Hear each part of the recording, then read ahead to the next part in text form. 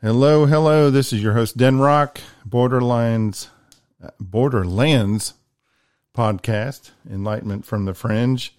Special episode tonight. We got two guests with us, two of the Denning boys. So we got a threesome going. Probably not the threesome that anyone ever imagined, but we're going to have some fun tonight. But first, I want to say this episode is brought to you by the Borderlands family of businesses. The Borderlands family of businesses includes the Borderlands Brewing Collaborative. We just brew good beer. We have won medals at local brewing competitions. We strive to make good beer through innovative recipes in our garage locally. We make good stuff. The second Borderlands company is the Borderlands Woodworks, and we are starting out by making small trinkets, you might say, cutting boards, coasters, pizza peels, floating shelves, whatever. We're looking to expand into making furniture and much larger projects, but the Borderlands Woodworks is here to fulfill the needs of the community as far as woodworking projects built from the ground up. The next Borderlands company, this is a brand new one who's literally just getting off the ground, is the Borderlands Hydro Growing Cooperative. We're growing crops in the basement. In hydroponics, we're going to grow crops all year long. We're going to eat them at home ourselves just to try them. We're looking at lettuces, tomatoes, spinach, celery, radishes, all this good stuff that we can grow all year long, clean, without the soil contaminants, without all the mites and the bugs and all that shit that bothers, without the deer that eat this stuff outside. We're experimenting to bring a product out there from our basement, grown in water, not in soil, free of pesticides, free of any pests. It's going to be awesome. It's going to be awesome, to quote one of our recent presidents. But anyways, this episode is brought to you by the Borderlands family of businesses. So welcome to the Borderlands podcast.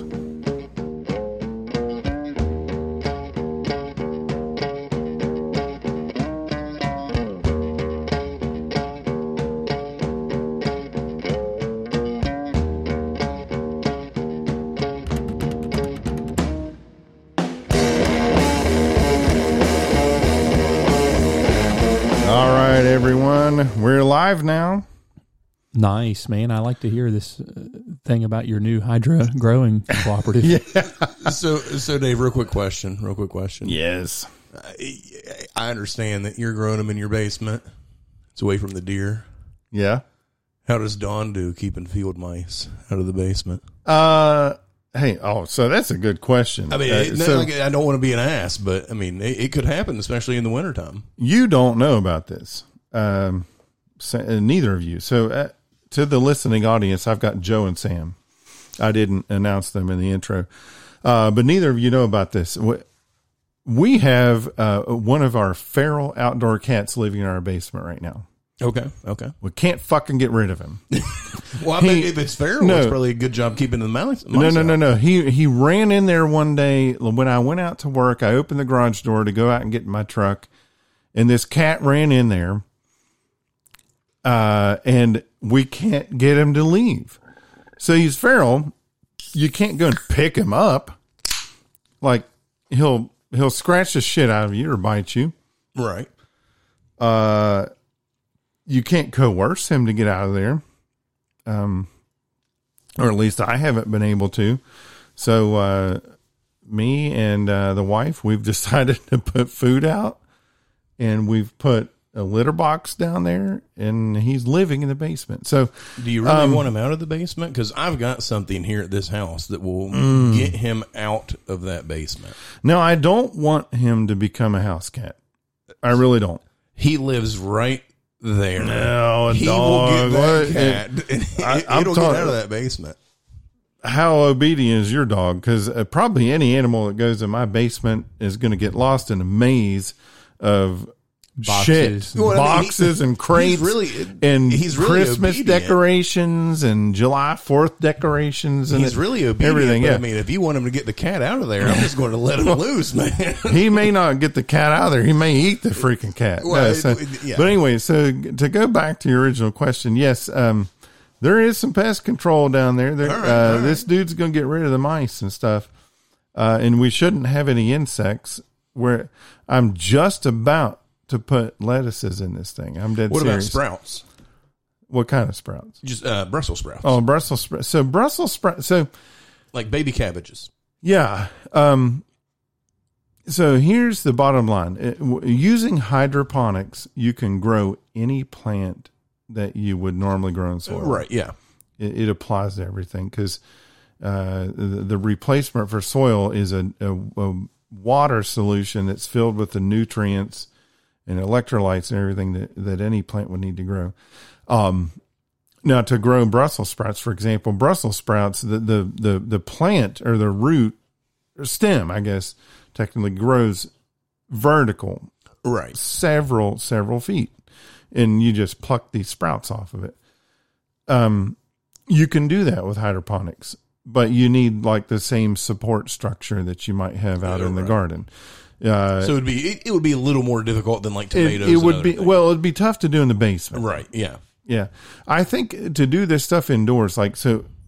Obviously, I think based on what I've read, everyone starts with lettuces and spinaches. Right. Well, and that's why I wasn't sure about sprouts. Well, you had told me that you were going to possibly grow mushrooms. Oh, so mushrooms is different. That's not hydroponic. Okay. Mushroom is, yeah, I do want to grow mushrooms. And so here's the thing. Whenever I bring up that I'm doing hydroponic growing or I'm growing mushrooms, automatically every motherfucker's brain goes to, oh, so you're growing pot? Well, yeah, why wouldn't they? So you're going to grow psychedelic mushrooms? Well, the answer is no. I can't grow pot because if someone found out about that, you'd be done. I would be done. I'd have a medical license revoked. I would never be able to work again. And I don't think I could grow enough pot to sustain myself. So the answer is no. I'm not growing pot. I'm growing vegetables to feed my family, and this is an experiment. I think this is going to work, and I think I'm going to have an overabundance of vegetables. I think it's going to turn out awesome for you. That I can maybe give to my family, maybe sell to people. I don't know. And when I kind of stumbled upon this mushroom growth thing. So you heard the little bit about the Borderlands Woodworks. The Borderlands Woodworks has generated a crap load of wood shavings. I can only imagine. I started to research, like, what the hell can I do with the wood shavings? Like, so far, I've just been dumping them over the hillside for compost, but I don't think they're great compost. You know what I mean? They're just a different composition from grass clippings or leaves or vegetables. They'll do fine, but it's going to take a lot longer than the. So I looked up like what can you do with hardwood shavings, and literally the first thing that came up on Google was grow mushrooms in it. So I started to research that. You can't just grow mushrooms on the wood shavings. You have to inoculate some substance and start to grow the proto mushrooms or whatever. Like I'm getting all the, I'm not on the internet now. I'm getting all the terminology screwed up, but you have to start the mushrooms on something else. Well, guess what? The mushrooms will start on grains like rye, barley, wheat, oats. Stuff and you already have. Guess what I've got sacks of in my basement from the beer brewing. Yeah. So like I could take, scoops and scoops of these grains, inoculate them with these liquid mushroom cultures that I have, get those to start, and then you just dump that all on these wood shavings, and it should yield mushrooms. I think and, that's and great. what I'm starting with, what I have purchased is all the oyster varieties. There's like the king oyster, the white oyster, the blue oyster, like the blue oyster call. I think there's a hairy oyster or something like that. I got like 5 or 6 varieties of oyster mushrooms, all of them edible, and they're all supposed to thrive on hardwood shavings. So I just, when I researched this, what to do with my hardwood shavings, grow mushrooms on them was the number one answer. Dude, So, I think that's awesome. yeah. I really do. And I think I can do that in my basement because the mushrooms grow in the dark. They grow where it's cool. Yeah. It's going to be fine. It'll be good. Good. Very Yeah. nice. Well, I'll let you get back to the subject at hand. Well, I don't even know what the subject at hand is. I don't think you we've said- heard you a said single. We haven't heard a single sound from Brother Sam. I've been listening to you guys talk about this, and I was going to try to figure out a way to segue it into what you were want to talk about. But I'm not this is your podcast. But you had said you wanted to talk about. This is kind of the 1 year anniversary ish of the introduction of COVID. In the So US. we are slightly beyond the 1 year anniversary of COVID in the United States. Yeah. Can I start this out interestingly? Because You may. I have some things I specifically recall about this time. Everyone in the U.S. knew about the virus in China at the time, but it really wasn't in the U.S. to the point where we were really worried about it. It was not on the radar for our day-to-day lives. Would you guys agree with that? It still Yeah. even took about a month. Yeah. Or But month I and a half. recall, because I had a tenant that you guys have met named Nick. Nick. I'll just leave it at that. Yeah. That was from Wuhan, and he returned. He went home for Christmas, and he returned, and he kept talking about it and how he was fine, but they didn't even have tests and stuff for it at the time. And I recall that they had basically shut China down, and they weren't making any iPhones. You remember that news? Yeah, I do. And so I remember specifically going in and in February, selling my truck and telling one of the owners of the place that I was selling it to, man, if I had the money, this was in February, I would short the stock market. And he goes, "You're crazy. China can just fluff it up." I said, "I think this is a serious thing. Like, I think that everything's going to crash. Production is stopping in China, and there's been a couple. At that time, we'd known of a couple cases, like in Washington State. Mm-hmm. Man, it wasn't a month later, like mid-March, just boom. 6 weeks later. 5 weeks It later. was like I predicted it, and I think I saw it too. And my wife, who's Chinese, she was getting information from her mom. Here we are just running around living life as usual, and over there, her parents are not able to even leave their apartment. Yeah, I mean, honestly, and they like didn't you tell us that like the Chinese government was delivering groceries to everybody over there for a while?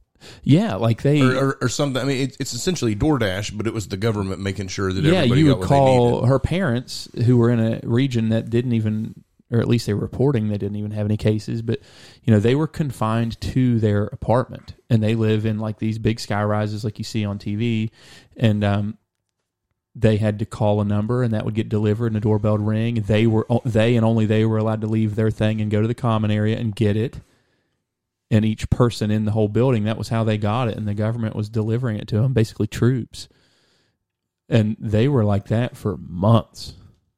Prior to us. Prior to us. all Like of that our was going lockdown on. That was measures. going on before. What's it like over there now? I mean, does your wife have has things calmed down over there? Are they getting back on like a lockdown with the new strand? Like they seem to be freed up a little bit, but they're terrified. Like her parents are scared to death to really get out and do anything because,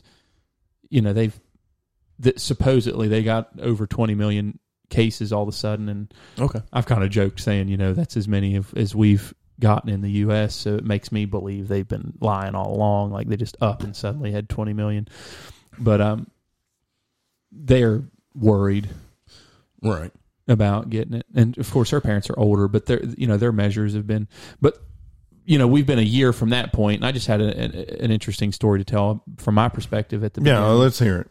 Because that's the point of this is how has COVID affected us over the past 1 year? Well, I was just going to say it went from I kind of saw that it was more than it was, and then ended up coming over here. I never really wanted to say I thought it was more, because even you and I, David, have had conversations at the beginning of, I don't think it's that bad. Oh, it's bad, Yeah. But I knew that economically speaking, it was going to be horrible.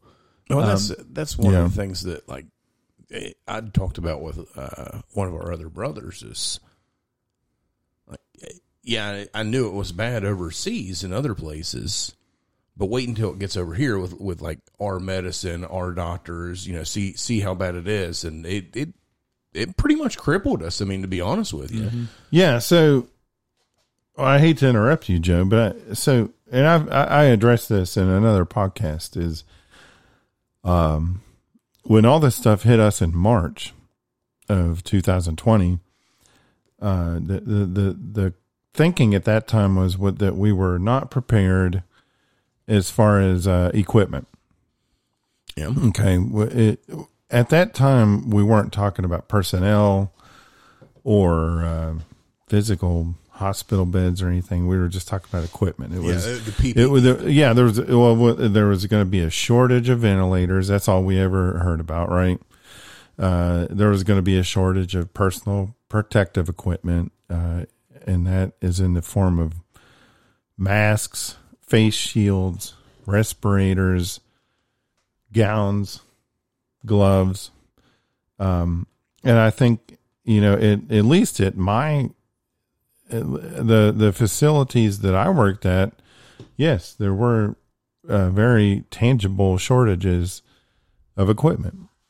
And I think I cited this in a previous podcast. We had a daily report of like how many days or how many weeks of equipment we had left. Right, because I remember you talked about like you had to use the exact same mask or whatever for like a day. So there was, you would change them going in and out of rooms. Exactly. So there was that asinine concept that we were going to reuse certain protective gear, whereas previous to COVID-19, that was unheard of. Every piece of protective equipment was one use and throwaway. Correct. But the concept then became, hey, we're going to reuse certain pieces of protective gear just because it's not replaceable at the moment. Yeah. So, that's what I want to make clear, that the first wave of this COVID stuff in the United States, the first fear, I think, was because there was a projected lack of equipment.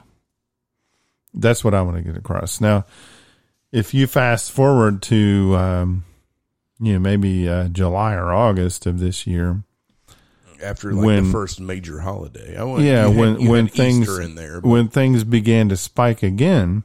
Was that like it was right after Memorial Day and 4th of July? Yeah. So things began to spike again. People were getting sick again.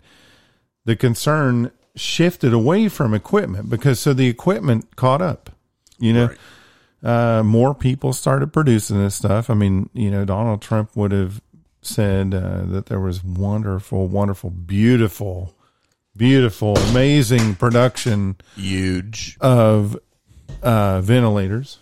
He would credit the automakers, and they did crank out ventilators. And but in addition to that, we procured, I don't know from where, but we got masks, we got gloves, we got protective gowns, we got face shields.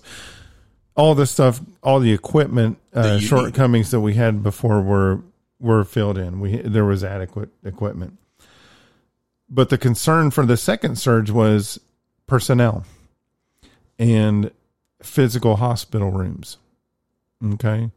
And this is what is very hard to articulate to people. So in the way of personnel, you had two problems. Either either the personnel was actually sick with COVID,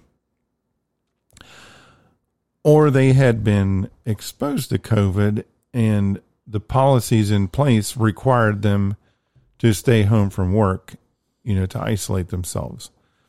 So both of those situations clearly led to a shortage of warm bodies to take care of people.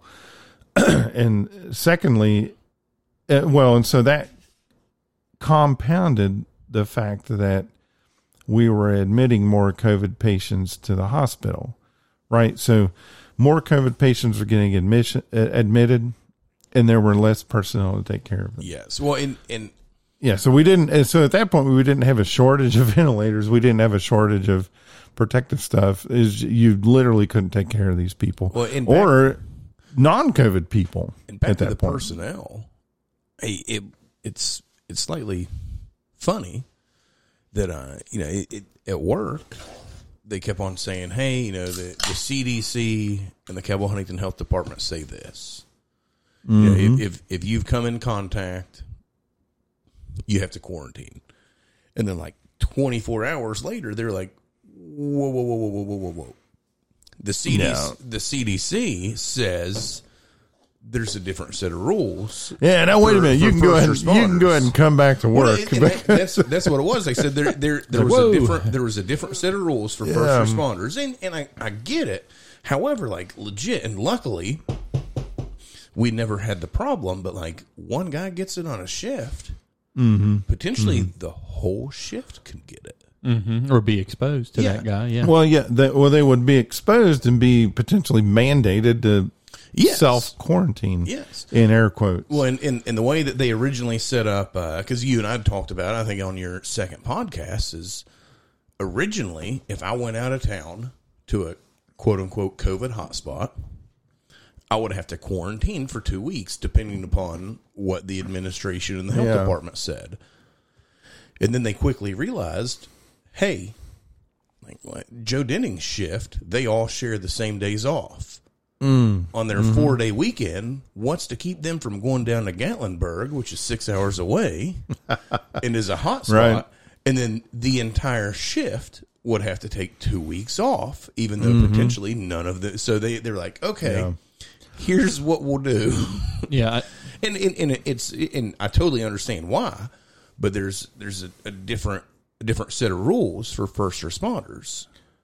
So the rules change all the flipping time. And they do, but also I understand with the more research and everything, it needs to be a fluid situation. Yeah.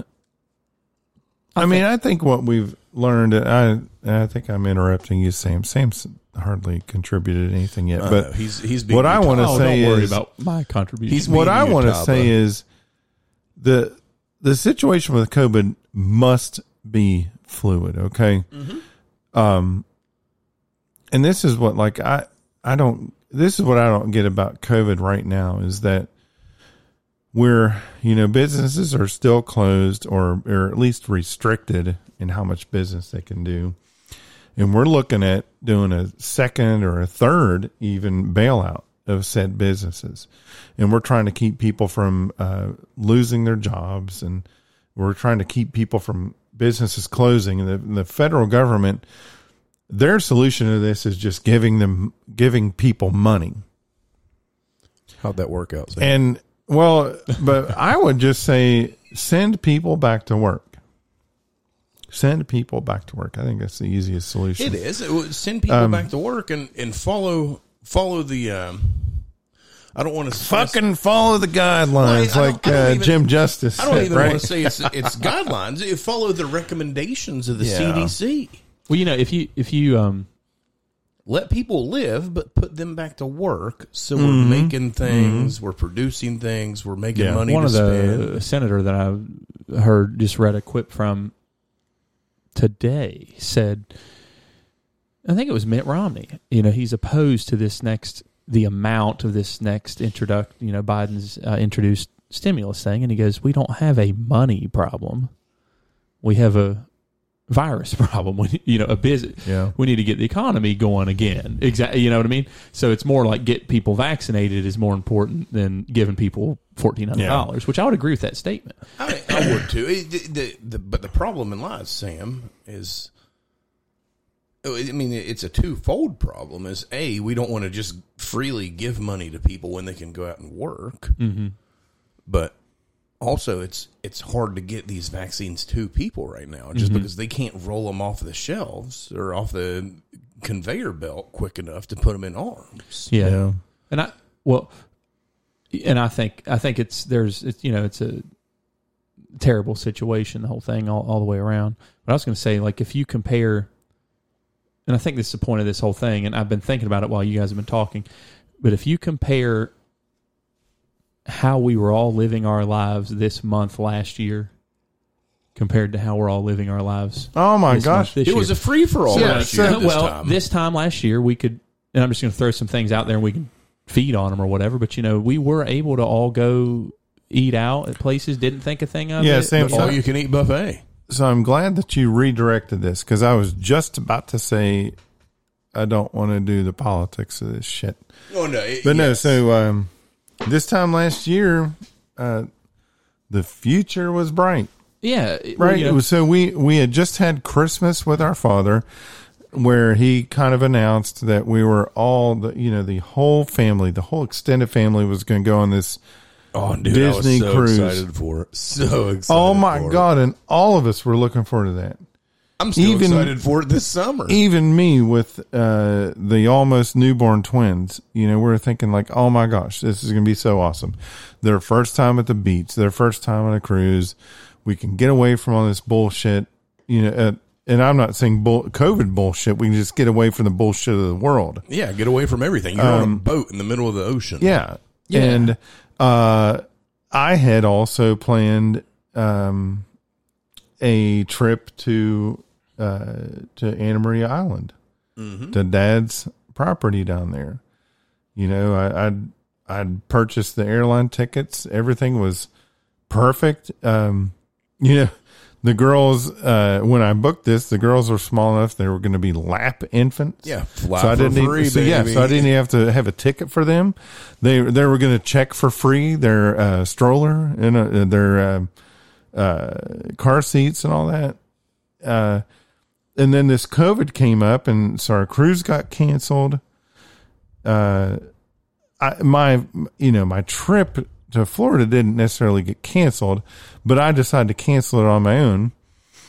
And I think wisely enough, because I think after that point, they weren't even allowing people to fly. Yeah. Well, and that early on too, I think that was really smart that early on. Yeah. Well, I think we're supposed to go down in March or April. You were, because it was, you were supposed to go down during, I think, Cabell County spring break. Right. Yeah. So, if we like we said, if we look at this time last year, the future was bright. COVID was not. People like we started this whole conversation about COVID was a problem in China. Yeah, this time last year, COVID was a problem over in China. I remember our lives were not remotely affected at all. The first weekend in February 2020, all the residents were up at Dad's house. We were having a chili cook-off and watching the Super Bowl. And it's not going to happen like that this year. Well, you think of how much things have changed because of the events with COVID over the last year.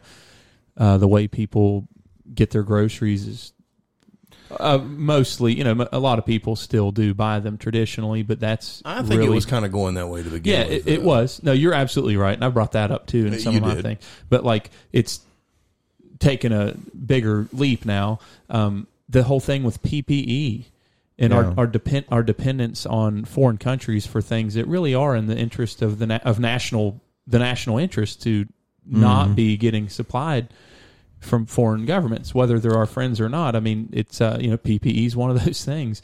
Yeah, and all the drugs that are involved. That was a wake up call to the whole country. Yeah, it's well. I want to stop you there for a second, and I'm going to digress only because I had to talk about this the other day with a patient. and I can't remember how it came up, but the discussion was about shortages of drugs, shortages of injectable drugs in the operating room. And I had to admit to this patient that, yes, we have a shortage of local anesthetics. So if I want to do a nerve block with you, I may or may not be able to use the drug that I want to use. I mean, there's a local anesthetic available, but it might not be the best one. And then when we go to put you to sleep, I may or may not be able to use the drug that I want to. There's going to be drugs to put you to sleep, but it may not be the but one. It may not be the one that is the top choice. Here, breathe this ether in. Just kidding. You know, when it comes to antibiotics, we may not be able to give you the absolute best antibiotic for your specific germ because it's unavailable. But we can give you an alternative. And, you know, this patient was aghast. And I said, well, of course, I'm aghast too. I mean, who thought that in the 21st century that we would ever be short of any kind of injectable medicine or any kind of pill for that matter? But the fact is that most, if not all of this stuff comes from overseas. Most, if not all of this stuff comes from a third world country. And you have to imagine, like, regardless of COVID, like, so COVID made it bad, really bad. It made it obvious. But even before COVID, some of these places, due to conflict or, you know, economic strife or whatever, they couldn't procure precursor drugs, or they couldn't obtain, you know, the sterile equipment needed to make these things. And like, we should have realized this years ago, that there was a supply chain interrupt with a lot of pharmaceuticals in the United States because they're outsourced to third world countries. Yeah. And I would ask, like, well, I think everyone knows the answer to this question, but the question is, why the fuck can't we make all this stuff in the U.S.? Yeah. And like you said, we don't really want to talk about that stuff. Yeah. Well, it is. Just one way or the other is too expensive. But so anyway, to how this past year has changed us or affected us. And not that I never respected them, but I have a whole complete and total newfound respect for teachers. I thought you were going to say firefighters. No. That's funny. That is good. Like, Joe's like, I still don't respect him. No, listen. During my time at work, I have been picking firefighters' brains in the city of Huntington. Oh, yeah. I'm ready for that lateral transfer. As long as I can be the fire truck driver. Hang on, keep talking. I'm going to grab a White Claw. I think there's one left in there for you. All right, I'll take it away. But as long as I can be the fire truck driver, David, that is the job in the city of Huntington, at least. Because from all of my research that I found, if you're the driver of the first truck on scene, all you're responsible for is running the pump on that truck to make sure they get water in the fire. Huh. So you don't have to go in the fire and risk your life. You jackass, you just said you were getting a White Claw, not one of my Eggins bars. Well, I wanted to rip on Sam because I saw this meme, and I'm going to open this and have a bite of this bar. They said they are actually delicious. But I saw this meme when it comes to White Claws. I saw this meme the other day. It said, God did not invent alcohol for you fucks to drink White Claw. But no, honestly, like me trying, and one of the largest problems is I was plenty smart, if you will, but I just didn't give a rat's ass when I was in school. But B, both of my kids are in separate grades, and like trying to help a kindergartner with kindergarten stuff is pretty easy. trying to remember multiplication and division with Jackson. I mean, I could do it on a calculator, but I mean, holy shit, they didn't let him use a calculator. Joe, you can't admit that on a podcast. Oh, but I can. David's gonna have to scrub that. No, I am a certified window licker. Okay, let me just put that out. For real, you can't do like the multiplication table, like 12, up to 12 times 12. I can, just not just not as quickly as my kid needed me to. Okay. Oh, okay. He busted me out when I was helping him with the spelling words too, because I was like, "How do you spell it?" And as he was spelling it, I was making sure he spelled it right. And he was like, "Dad, did you have to look at the paper for that?" And I said, "No." Probably. And I said, "No, you jackass! I was looking at the next word." And Maybe I'll eat all of this. eat all of that, man. This is pretty delicious. Pretty delicious. Sorry about all this noise. It's amazing how I feel like I can hardly hear myself, but I can hear the rustling of that paper from that candy bar. It's like, it's so crisp. You can hear David eating. I can hear you getting fatter. But no, and the other problem was, Dave, is not necessarily that I can't do this stuff, because clearly I can. It's just, it's a lot easier when I'm able to use the tools that I have been able to use since the 5th grade. Yeah, right. So, but hold on, Joe's telling us is out. he's relearned his multiplication tables because of COVID. No, I have told you that I'm Because a certified of window Google. licker. I've told you I'm a certified window licker. But no, I found a newfound respect for teachers, but also working, because my problem was I was on midnight shift. I would help the boys on Monday and Tuesday when I didn't have to work. Then Wednesday night, midnight shift, I would go back to work. And I would get like 4 hours sleep Thursday morning, and then I'd wake up and start helping my kids again. And it was hard. And then I'd have to deal with jagoffs like you. You do. So it's made you understand the position they're in, because you were having to do a lot of it too. And I always understood the position they were in, but it makes me appreciate them more. Because you took a different angle with that than I thought you were going to say, and I like the way you said it. I didn't like being a teacher, is what I was saying. Yeah, no, I get Especially, it. That's why I didn't like being a teacher to Joe Denning Jr. And Joe Denning Jr. Because when your kids are a smartass to you, the way you're a smartass to them, it never works out well for anybody. Well, no, I think every parent would agree with that they would rather not be a teacher. Mm-hmm. I don't know if that 100% equates to any newfound respect for teachers. I don't know. But no, I mean, I agree with you. I would rather not be a teacher to my kids. Even though I probably could be. I don't know. So, you wait till you need a calculator for your multiplication table. Well, speaking of that, so I have an older kid. Like, I mean, Tucker's going to go to college next year. Tucker's an athlete, sir. And no, Tucker's going to get into this shit, like maybe calculus and whatever. And he may ask me about calculus. Like, do I remember that? Well, hell no, I don't. He better not ask me about calculus. Yeah. But no, he is a student athlete now. Is he going to get paid to play? Yes. Well, no, you know what I mean. You know what I mean. Do they have like big donors back there? I think the answer is yes. Making their car payments. That's what I'm saying. No. Like, is not the Bobcat Foundation going to buy him a Maserati? Not that kind of payment. Okay. But anyways, you never know. Ben Denning may buy him one. I do need to bring up this. Tucker texted me this just a couple of days ago.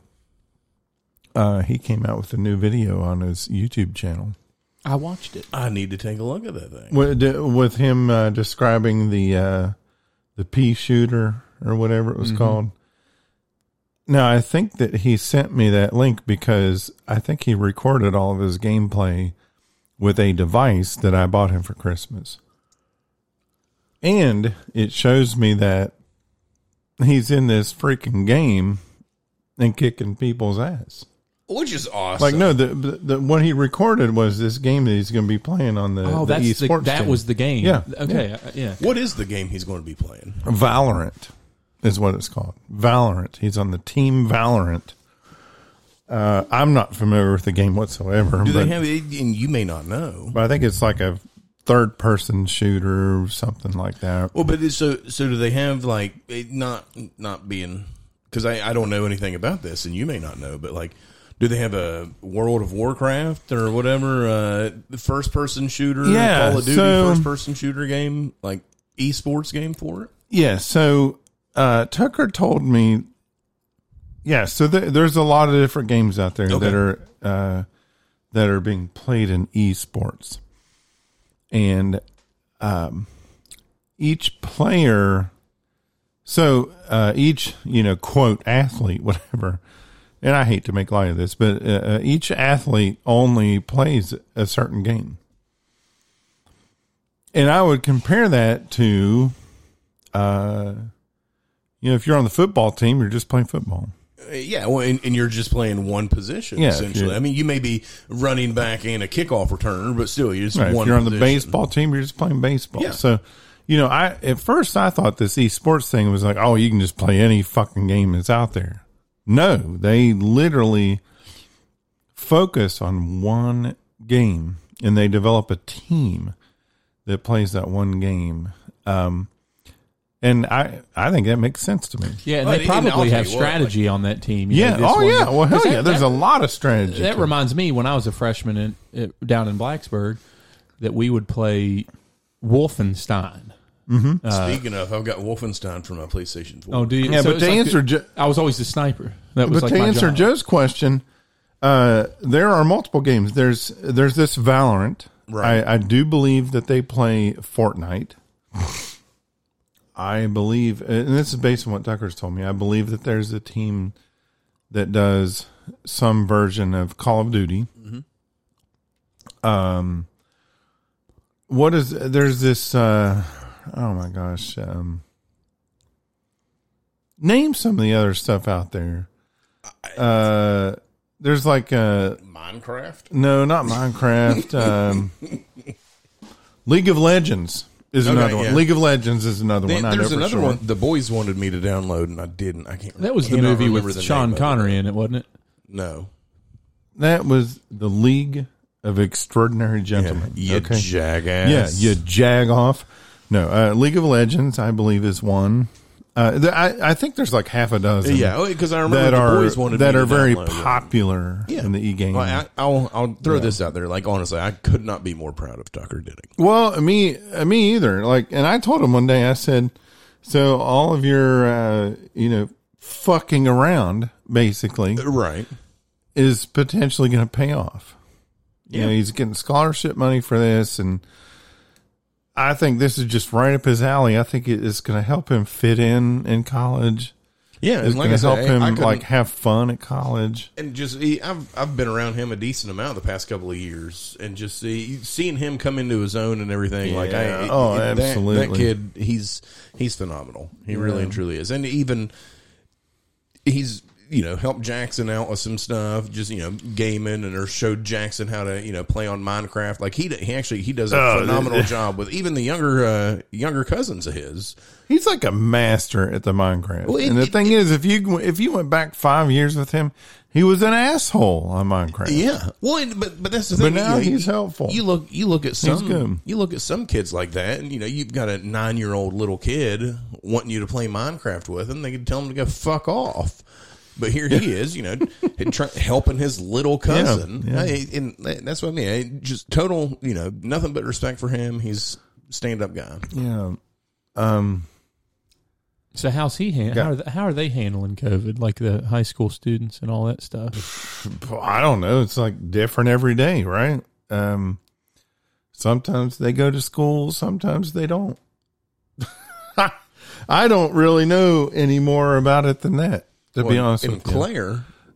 Claire with Fatima, I think she had to take a while off because they don't do the child, like the emergency child Critical care or whatever. care Yeah, up the to a critical certain care. age. Yeah, I think middle school they don't do critical care because the kids can stay at home on their own. But that's been a lifesaver for us, is the fact that while I'm still working and while Becky's still working, the boys can still go to school under that critical care daycare thing. Yeah, I have to be honest. I don't know what the hell's going on with school right now. I just think, I mean, there's something based on the color of the county or some shit like that. Whether you whether you get to go to in-person school or you do distance learning, I can't even keep up with it. I feel like I'm so far removed from it. One thing I did want to get into with you, Joe, is how has the COVID outbreak impacted how you work day to day? How does law enforcement? How is law enforcement different in the face of COVID? At the very beginning, it changed a lot, just because all the bars were closed down. Hardly anybody was out. Like, legit, and I hate to use these terms, but while I was on midnight shift, March, April, and May, and even part of June, but it was like the city was a ghost town after 10 o'clock at night. Oh, certainly through March. I mean, because that was the peak of. But all the bars were closed. The down, government like, shut until down, May. right. But we issued a lot of summons or wrote a lot of arrest citations, signed a lot of warrants. But other than that, like when we arrested somebody, even still now, depending upon who it is or whatnot, if we arrest somebody, we don't fingerprint people. A lot of the times on midnight shift, if there's no magistrate in, one of the guys will go to the police department, type out a CDR so they can get admitted to the jail, and you don't even bring that person inside the police department. You just do that CDR real quick, print it off, send them up to jail. You'll work on the report, and then the guy that transported will come back and either write the warrants or write his part of the narrative for his report. One thing I wondered about, and I don't even know if this applies to you as a city or a municipal law enforcement, but there was a lot of stuff enacted throughout this COVID pandemic about there were grace periods added for vehicle registration. There were grace periods added for vehicle inspection. I think there were grace periods added for vehicle insurance. Yeah. Right. Well, and what so my question is, like, you prior to COVID, you might have pulled someone over because their sticker was out, right? But I think, technically speaking, during COVID, you cannot do that, right? Or am I wrong? It all depends upon, and yet again, it's the greatest thing of my job is the officer discretion. Yeah. But the governor did say, we'll just for shits and giggles, but let's just say that your registration expired in March of 2020. The governor did give everybody a 3-month extension. Yeah, well, so I want to interrupt you. I don't want to say, I hate that you say it was for shits and giggles. I think it was for a good reason. Well, no, it was for good reason. I think it was because people literally couldn't get into the DMV. Right. I just couldn't think of a better term. Yeah, no, okay. I just wanted to make that clear. Yeah. People literally could not get into the DMV. I just couldn't think of a better term. But so he extended everything for 3 months. And from what my understanding is, that went till the end of the year. So, however, if you look at it and your registration expired December 1st, 2019. Yeah. So that was right. So that was even pre-COVID. Yeah. Right. Well, but yet again, it's all officer discretion. As long as you're within that 3-month window, then you won't get pulled over. If you're outside of that, then if I want to stop you, then work says by all means go for it. But also work says, hey guys. Yeah. Let's have I guess the question I'm putting contact as we can. Yeah, the fewest interactions you can. I guess the question I'm putting to you is that removing all of the variables, you might pull someone over just because their sticker's out, right? They're for no other reason. They're not speeding, they're not swerving, whatever. Correct. You might pull someone over just because their sticker's out.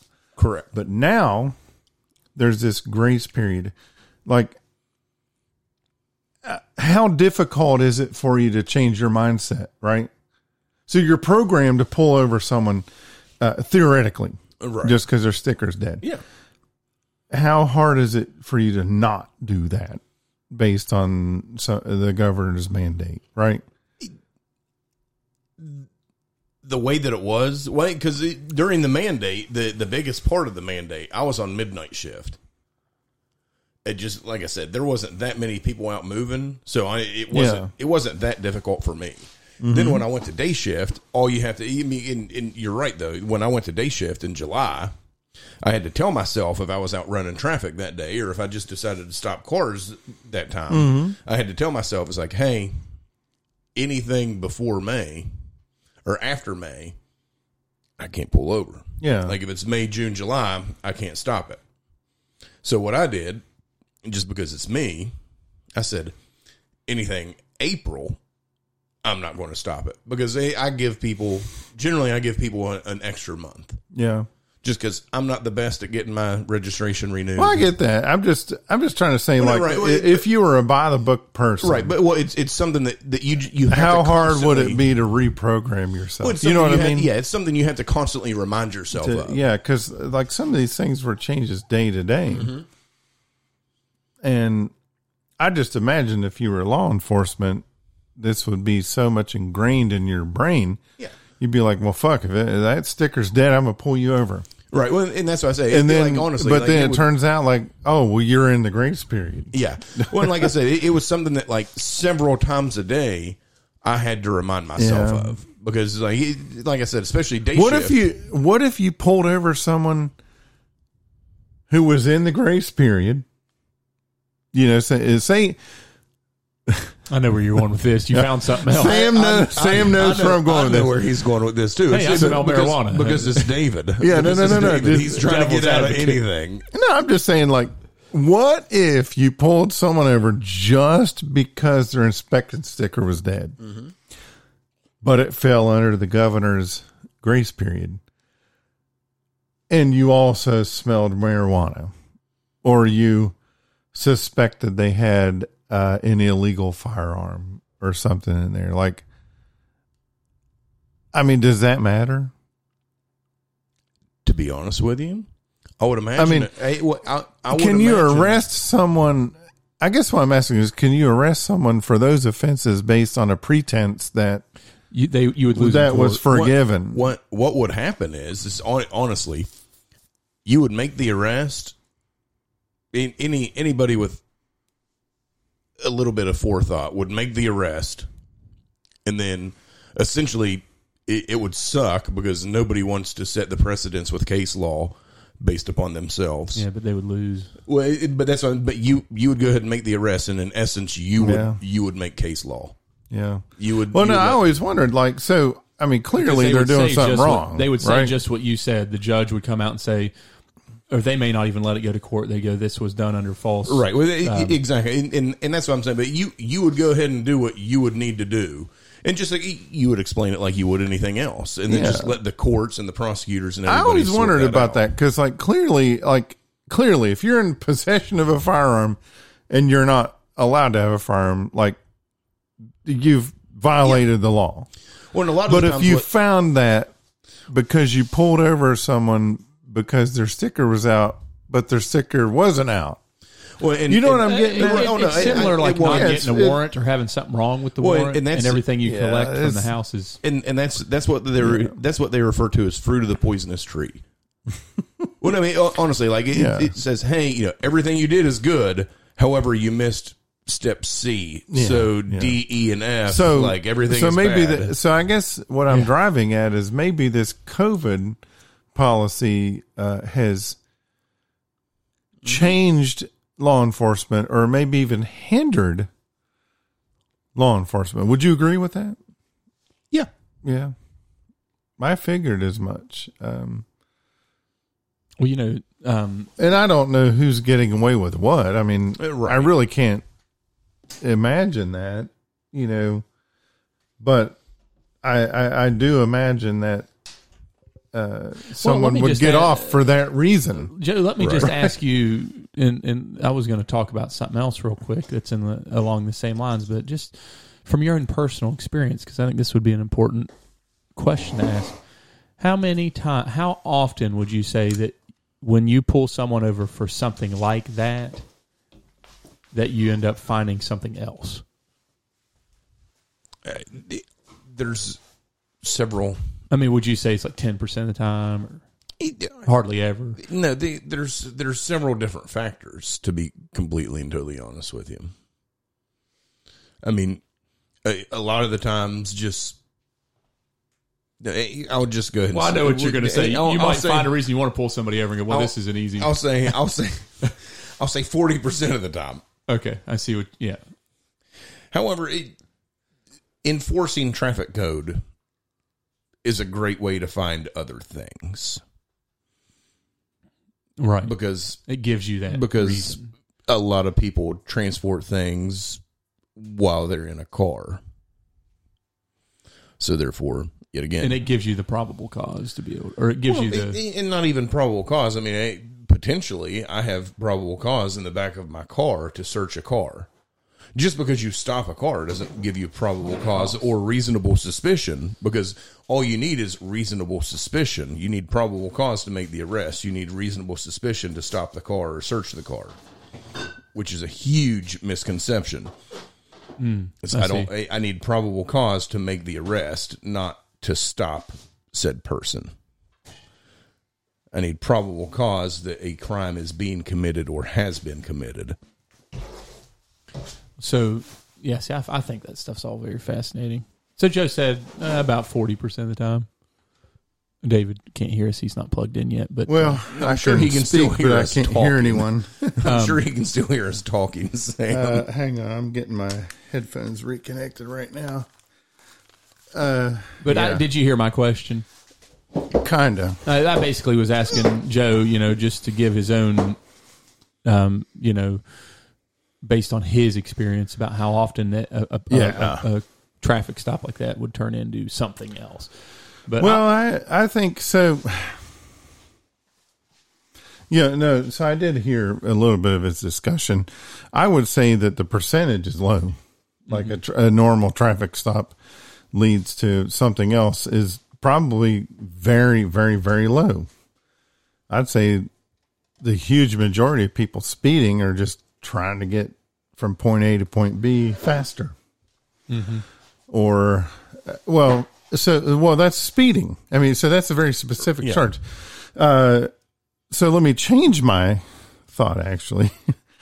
And let me say first, I never even saw this podcast addressing this, but this is fun. Yeah, so speeding is, just someone just trying to get somewhere quicker. I don't think that's really criminal or additionally criminal. Right. Let me say that.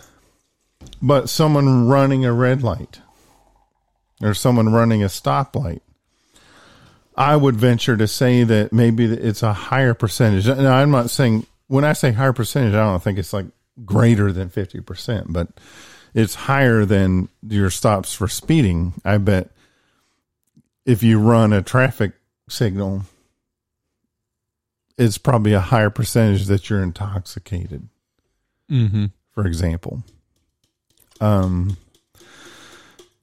don't know that it would be a higher percentage of someone engaging in something else illegal. Gosh, I would hope if you're a criminal and you're transporting stolen goods or transporting, trafficked children, for example, you're going to stop at the stop sign, adhere to every traffic code out there, right?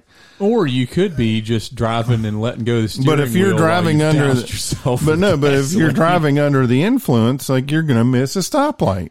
You're going to miss a stop sign, right? I don't know. Hey, before I forget, I want to go down. You're talking about the grace period on the registrations. Ying, so like we're having a problem. Ying's driver's license expires next month. And one of the documents that she needs is a valid passport. Well, her passport is expired. And the reason you've told me this before. The Yeah, reason I've heard that. Yeah, the reason it's expired is because they don't have the embassy open where she has to go in DC, and it's for the foreseeable future. And they don't have anything that the Chinese government hasn't come down with any sort of remedy for that. Like they just haven't made a decision on whether or not, they haven't said anything like, oh, there's a grace period or you can come in 6 months or just nothing. So it's up to the Chinese government for that? Yeah, because it's a Chinese passport. Yeah, for her to get her passport. Oh, gosh. Yeah, there's just nobody in the building. That probably just depends on how high up she is on the Chinese social credit system. Yeah, it's crazy. Has she done enough good deeds? Or has she stayed silent? I mean, I say that jokingly, but I'm kind of serious about it. That's like a real thing, right? Mm-hmm. If you live in China. Yeah. But I find that interesting because that's having some other random ramifications. Like she now doesn't have they don't have that in the West Virginia law for, waiving the passports for people that's passports have expired, but there's nothing they can do about it. You see what I'm saying? Yeah. Because that is a sub element of a COVID. Yeah. You know what I mean? Yeah. Like they didn't create a grace period for that. Probably because they've never thought about it. Is her visa still good without her passport? So here's her thing is no, and her visa hasn't been good anyway. So which makes her here. She's right. Yes. Complicated. I get what you're saying. Her visa went bad when she was no longer a F1 student. Okay. Because it was a student visa. So she's just waiting to who knows. We'll see. But you can write in the rain on that. Excuse me. If you were curious. Yeah.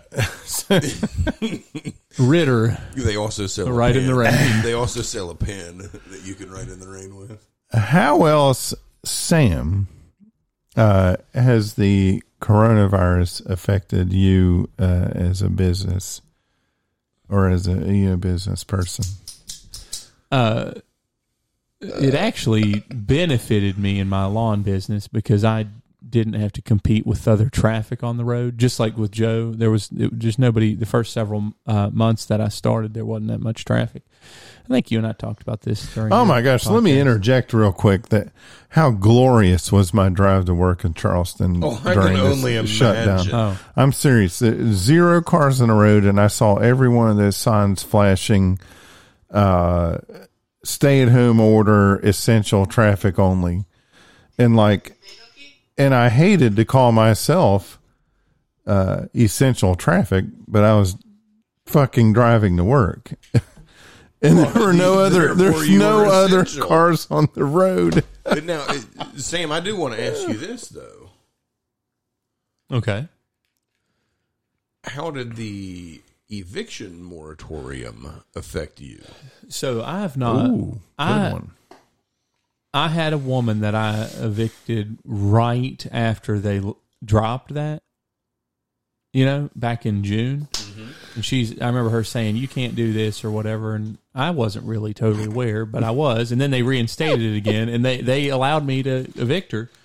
But I have been lucky. Okay. Our cousin Mel has not been lucky. Well, because here's my thing, and I know we discussed that we didn't necessarily want to talk about this, so I'm really just going to hit it briefly. But they talk about wanting to stimulate the economy and get people spending money and get money in people's pockets. Did you guys hear that? Yes. Yes. Oh shit! I'm trying to experiment. I thought you were trying something. not to get me to talk about this, but how are you supposed to stimulate the economy if you can't make any money because nobody's paying you rent? Exactly. I mean, but I understand, like, if people aren't making money, they can't afford to pay their rent. But how are you supposed to pay your bills if people aren't paying you rent? Yeah, it's complicated. There's supposed to be government programs, that you can sign up for that'll compensate them for the. But can you sign up for them to be compensated? Yeah, you can. Like, I went down that rabbit hole a little bit because I was trying to help out Mel. Like, I can fill out the paperwork, but the person has to sign it. Okay. But what I did for I've had one other person since. The other eviction was not COVID related. Well, and the one person you said it was one of your foreign exchange students that his parents could not send him the money. Yeah, couldn't send. Okay. They eventually did. That was a year ago. But right, because I remember you talking about that one day. Yeah, and then this one, which was recent, and I really liked the girl, but like you're saying, I got to pay the mortgage. Like, it's just a trickle down. Right, and that was my thing. It's a whole trickle down process. I mean, yeah, they can't pay, but if they can't pay you, then you can't pay. So what I did, and for me, it was one person, and call me crazy, but crazy. I paid her. I paid her to leave. Okay, because I need that. I need to be able to rent that. You need the income coming in so you can live, and she needed money too, obviously. And I said, if you can find somewhere else to live or live with your parents, and I'll pay you half a month's rent, even though you owe me a month and a half, you know what I mean? To easily leave because I know that I'm not allowed to evict. So you're going to have to do it of your own free will. And maybe this little nudge will make you do it. So, and it worked. Right. That's just how my brain works, thinking outside the box. Like, I know that our cousin has a significant. It's like I said, I don't want to delve deep into it because it goes to what we didn't necessarily want to talk about, but it's how COVID potentially affected can wreck, especially if you have a whole bunch of people that are waiters, waitresses, things like that that have really been getting hammered. Mm-hmm. It can. Everything was okay. Pretty safe, even though they had enacted that moratorium on evictions at the very beginning when people were getting the $600 extra unemployment and all that. Right. Like, people were still paying. Like, if you had somebody because that they had that to be able to. Yeah, exactly. Okay. If you had somebody that wasn't paying you, they were just a douche anyway. Right. You know what I mean? That's kind of like the in your face. Oh, they say I don't have to, so I'm not going to. Okay. But I've been blessed about it. I actually told David in our last little podcast that I felt like I'd been blessed the whole time. Fortunately. Good. Yeah. Well, and here's another thing, because I'm done with you. How COVID affected me during this pandemic. The fucking memes were awesome. They really were. Oh, the memes were off the chart, David dude. Denning, a.k.a. Junior. Oh, thank you. I'm taking a bow here. No one can see it. A.k.a. Denrock. Thank you so much. Yeah. He sends out the best memes. I don't know where he finds these things. Well, it's just because I have the best friends on Facebook, and I hope people are listening now. And but no, I got them all from either Facebook or Instagram. Clearly, you didn't make them yourself. You're not that talented. No, come on. I probably could have come up with some of them. Some of them, I'll give you that. Yeah. Some, not all. Because you sent some gold out on that brother's text. Absolutely meme gold this past year. So good. Our brother Ben, and I think he's much like almost all of us. I have not deleted our brother's text thread at all. He is actually going to Shutterfly, I think it is, and he's going to produce a book. No, chronological book of all of our memes. Got to give credit where credit's due. That was my original idea that I mentioned on your podcast that we should do, and I told Ben, and he said, I'm going to do it. It honestly is. That would be, because you were trying to do the year review, and I said it would be, to do it through memes would be perfect. As much as he frustrates me, and I understand why he doesn't do it, he does listen to both of your all's podcasts religiously. he does. He and I have had several conversations about your all's podcasts. Yeah. Now, I was trying to describe this podcast to someone the other day, and they asked me how popular is it, or something like that, and I said, fuck, I don't know. I mean, there's all my brothers listen to it. Well, no, I said statistically, there's like 40 or 50 downloads for every episode. Like, I mean, that's all I have to go by. I don't know how popular it is. I mean, I downloaded on my phone, my computer with Word. And to be honest, like I don't. Well, and the thing is, like I don't even know what one download means. I don't know what that means. Well, either. yeah, I haven't figured that out. So, like, if I listen to it 5 times, does that count as 5 downloads, or does it? But anyways, like all I care about, like, so I have to admit, I've got a crap load of feedback from my work in Charleston. And that's weird. Like, so I live in Huntington, I work in Charleston, but like most of the feedback on my podcast is from Charleston. I'm trying to get you a couple new listeners up in the Charleston metro area as well. No, dude, I have people at work telling me that, hey, I loved your last podcast. When's the next one going to be? Actually, every single day at work, people say, when's the next podcast? So I feel like maybe the majority of my listeners are in Charleston. Yeah. The only person that ever asks me about mine is that guy, Tony. When are we going to do another podcast? I said, dude, you've drugged me down to the point where I don't think I'd be employable. Listen, if I had a real job. My favorite day ever at work in 2020, and it sounds just slightly sadistic, but somebody was shot in the city of Huntington. Oh, God. And it was my job to go to Cabell Huntington Hospital with the victim and try to get as much information, see what all the damage may have been. They didn't jump from the 4th floor afterwards, did they? Not that I know of. But so that was my job. And literally, like, I'm in the trauma room as the docs and all the staff are trying to, help this guy that just got shot. And like the ER doc looks up at me and goes, "Hey, were you episode 2?" That's awesome. I was like, "What are you talking about?" I'm gonna tell you what that is. He was like, "Double D's podcast. Were you the one in episode 2? Are you Joe? Did you go to Florida last week?" And I was like, "Dude, that's fucking awesome. Yes, it was me." That's good praise. I know it is. Telling you. I'm going to tell you what, the best praise I ever had was when Norma Denning said she was going to quit listening to it. No. That was mine. No. Oh, that's right. That was Sam. Yeah. Well, Mom's probably never going to listen to mine either. But one of our anesthesia technicians in Charleston came to me and he said, I played for my family your episode where you talked about the coronavirus vaccine. And he said, I think that you convinced my entire family, like my mom and my dad and my brothers and a couple of my cousins, to actually get the vaccine when it comes available to them. And I said, well, Bill, first of all, I'm very happy that you listen to it. And second of all, I'm happy that you share it with your family. That's awesome. And thirdly, I'm glad that I broke through to somebody. I'll tell you what. That's the high point of the podcast for me. Like so based on that, I don't give a shit how many listens I have. Like, I mean, obviously I follow that because that's the only metric I have. Yeah, right. But the feedback from this guy just said, that means a bunch to me that your people have decided something based on the information I put out. Well, speaking of that, as cool. Of yesterday, at about 9:15 in the morning ish, I'm 2 weeks out. I can go back to licking doorknobs and windows. Yeah, well, I was going to ask.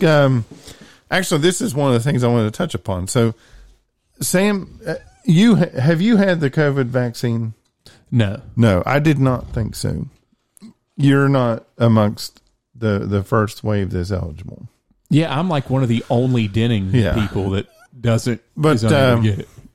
Joey, Joey, Andy, Ben. Joe, you have had both of them. Mm-hmm. I want you to describe to me your experience with both injections. After the first one, my arm was sore for about 2 days. Okay, that was really the only thing that I noticed after the first one. On the first one. The second one, my arm was sore for about 3 days, so a little bit longer in the soreness. And I didn't have a fever. I didn't feel like crap or anything, but I felt run down for about a day, maybe a day and a half. I just felt run down. Was yours the Pfizer or the Moderna? Mine was Pfizer. other way. What was yours, David? Pfizer or Moderna? Yeah, no, so I had the Pfizer.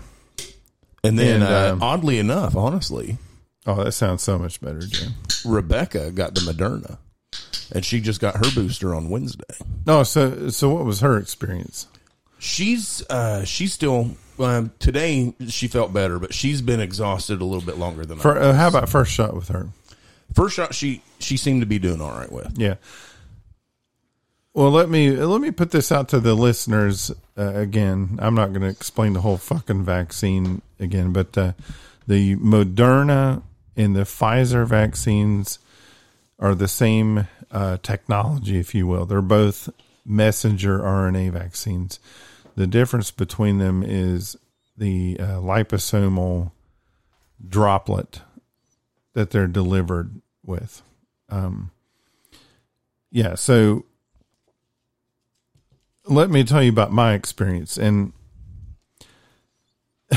when I compare my experience to basically everyone else, like, it makes me, I have a lot of questions. So I had the first injection like a month ago, literally. Zero side effects. I mean, like, I didn't even feel like I had a needle in my arm. I had no injection site pain, nothing. I didn't spike a fever. I didn't feel lethargic or anything. Like, literally nothing changed. And, at the time, that's what everyone said. Like, oh, the first shot's no big deal. And all I heard was, but you're going to get your ass kicked by the second one. And I had all these people telling me, like, oh, well, I had to take off of work for a week after my second shot, blah, blah, blah. And I just said, oh, well, I'm going to get the second shot because I got the first one. Like, right. Why would I waste this opportunity? I can't skip out on the second one. Right. So I get the second one. And by the way, mine was the Pfizer shot, or both of them. Get the second shot. Literally no side effects. I had no injection site pain. Didn't have a fever, chills. I never felt lethargic, never sick to my stomach, no diarrhea. Literally nothing happened. So that, based on everyone else's experience, it makes me think, a couple of things. First of all, I wonder, is the trial still going on? Yeah. And maybe I got randomized into the placebo branch of everything. I don't know. That, to me, that sounds very conspiratorial. Right. The second thought I've had is, and the second thought can go in two different branches. The second thought is, like, maybe I have no immune system. I never mounted an immune response to it. Or maybe I have a super immune system. Yeah. And my immune system's so awesome that I didn't have any issues with this. So I don't know I don't know. If I was ever offered the chance to go in and have my immunity measured, I will certainly go in. But I've never, the opportunity hasn't come up yet. But no, so that's my personal experience.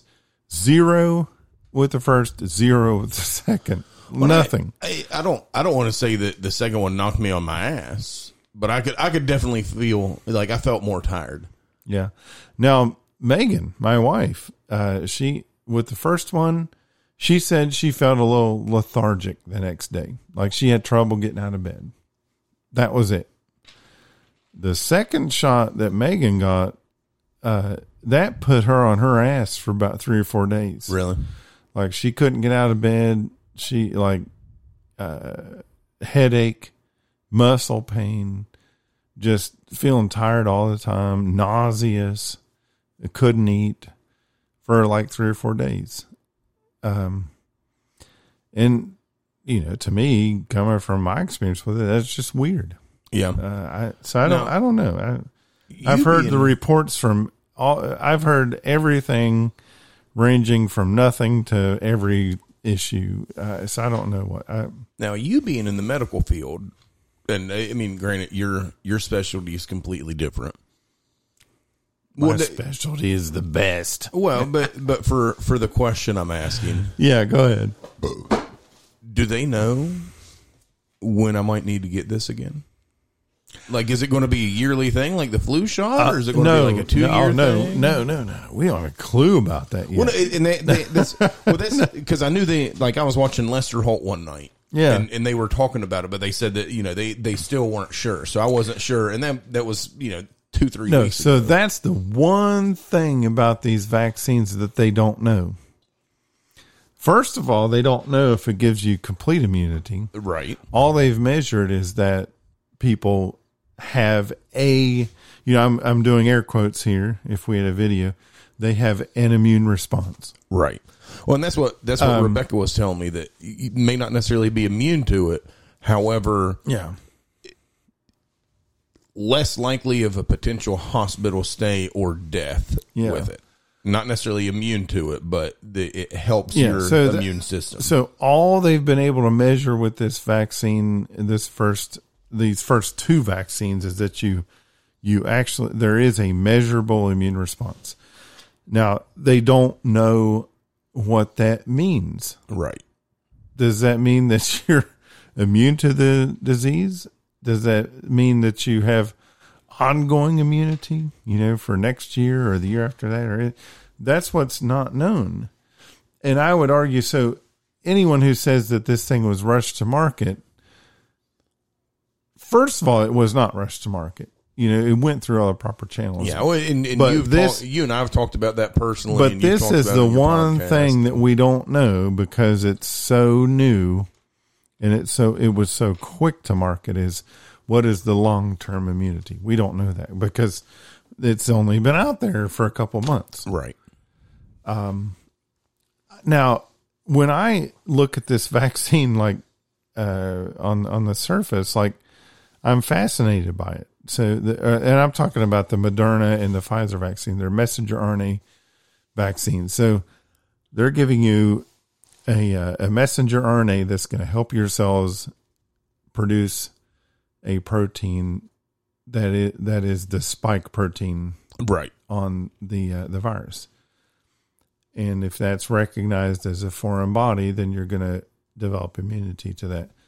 So, in my opinion, this has to be a superior vaccine to getting like the attenuated virus. Right. So if you get the attenuated virus, like you'll get exposed to the whole virus, all of its genome and everything.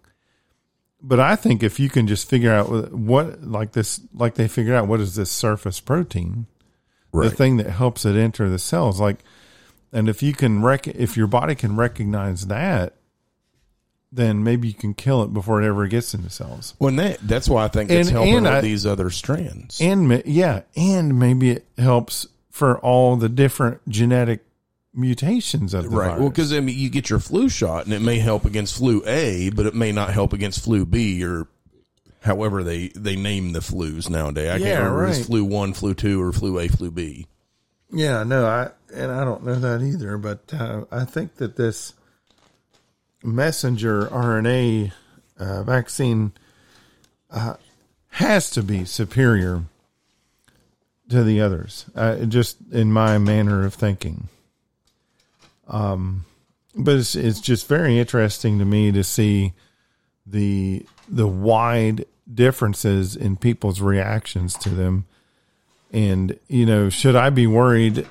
Should I be worried that I had zero reaction to it versus the person who had a debilitating reaction to it? I don't know the answer to that. What, Sam, I wonder when Sam's going to be able to get his. Hell, I'm last in line, man. No, you can't be last in line. Well, I'm close. It just depends on how many vaccines are available out there. I mean, you were probably last in line when the number of vaccines were very low to begin with, but now the number of vaccines out there is going up and up and up.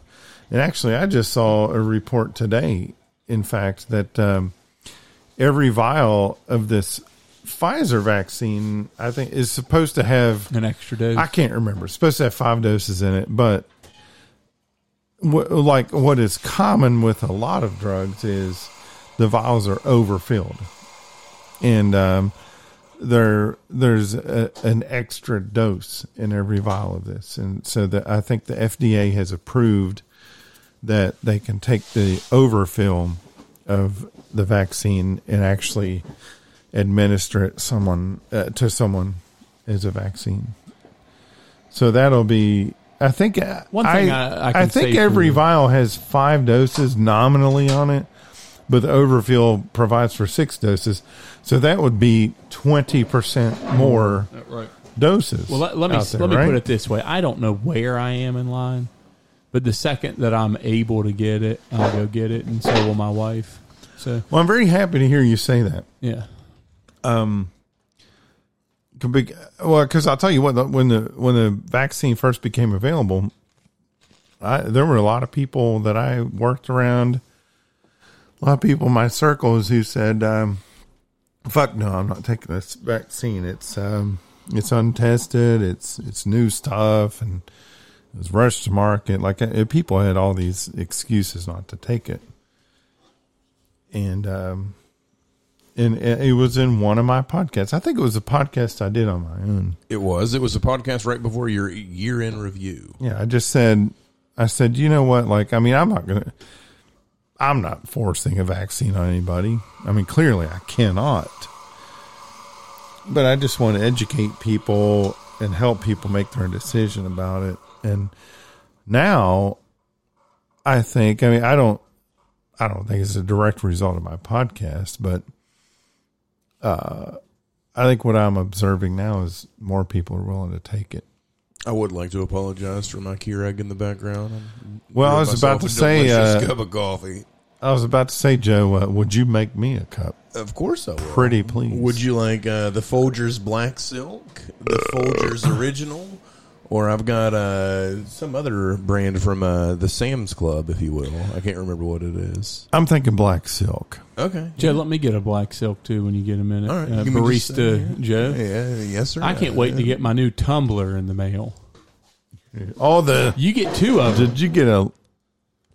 I wasn't going to I say it. hesitate to say. I'm it not here going to today. say it. I don't even want to get, but I'm waiting for my tumbler. The LT tumbler. Mm-hmm. I got confirmation that it shipped. Oh, that's awesome. Mm-hmm. Have you watched RHF? I've watched about 50 minutes of it. Is it pretty good? It is, yeah. I'm gonna get Yang and I are gonna. And what I'm upset about is like I can only watch it on my computer so far. I would love to be able to watch it on my television. That's what you were telling me, that they don't have a means to do it through. If anyone from the DW is listening to this, like we can't even speak about exactly what it Anybody is we're from talking the about. DW. Actually, Like listen, BS? I'm going to mute everyone and I'm going to play something. Like I don't know. I'm feeling this right now.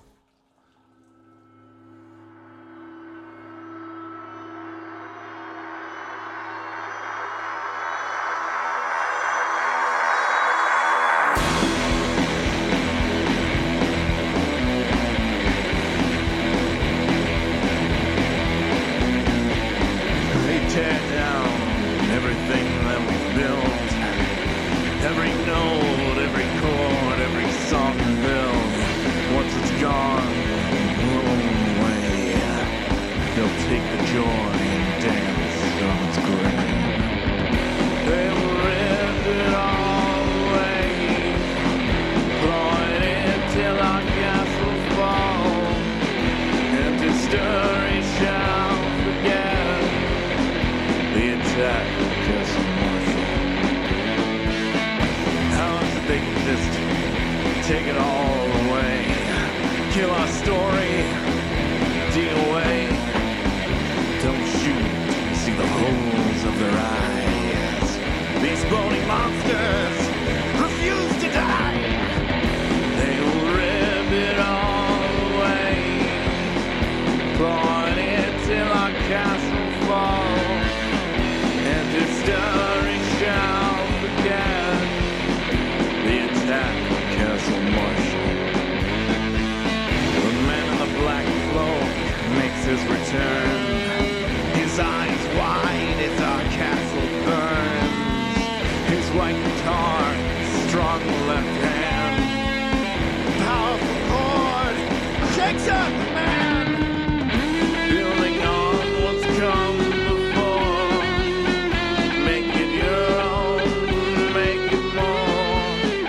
Stand on the records of giants. The man in black now dance. They all are tearing down southern wall. And history shall forget.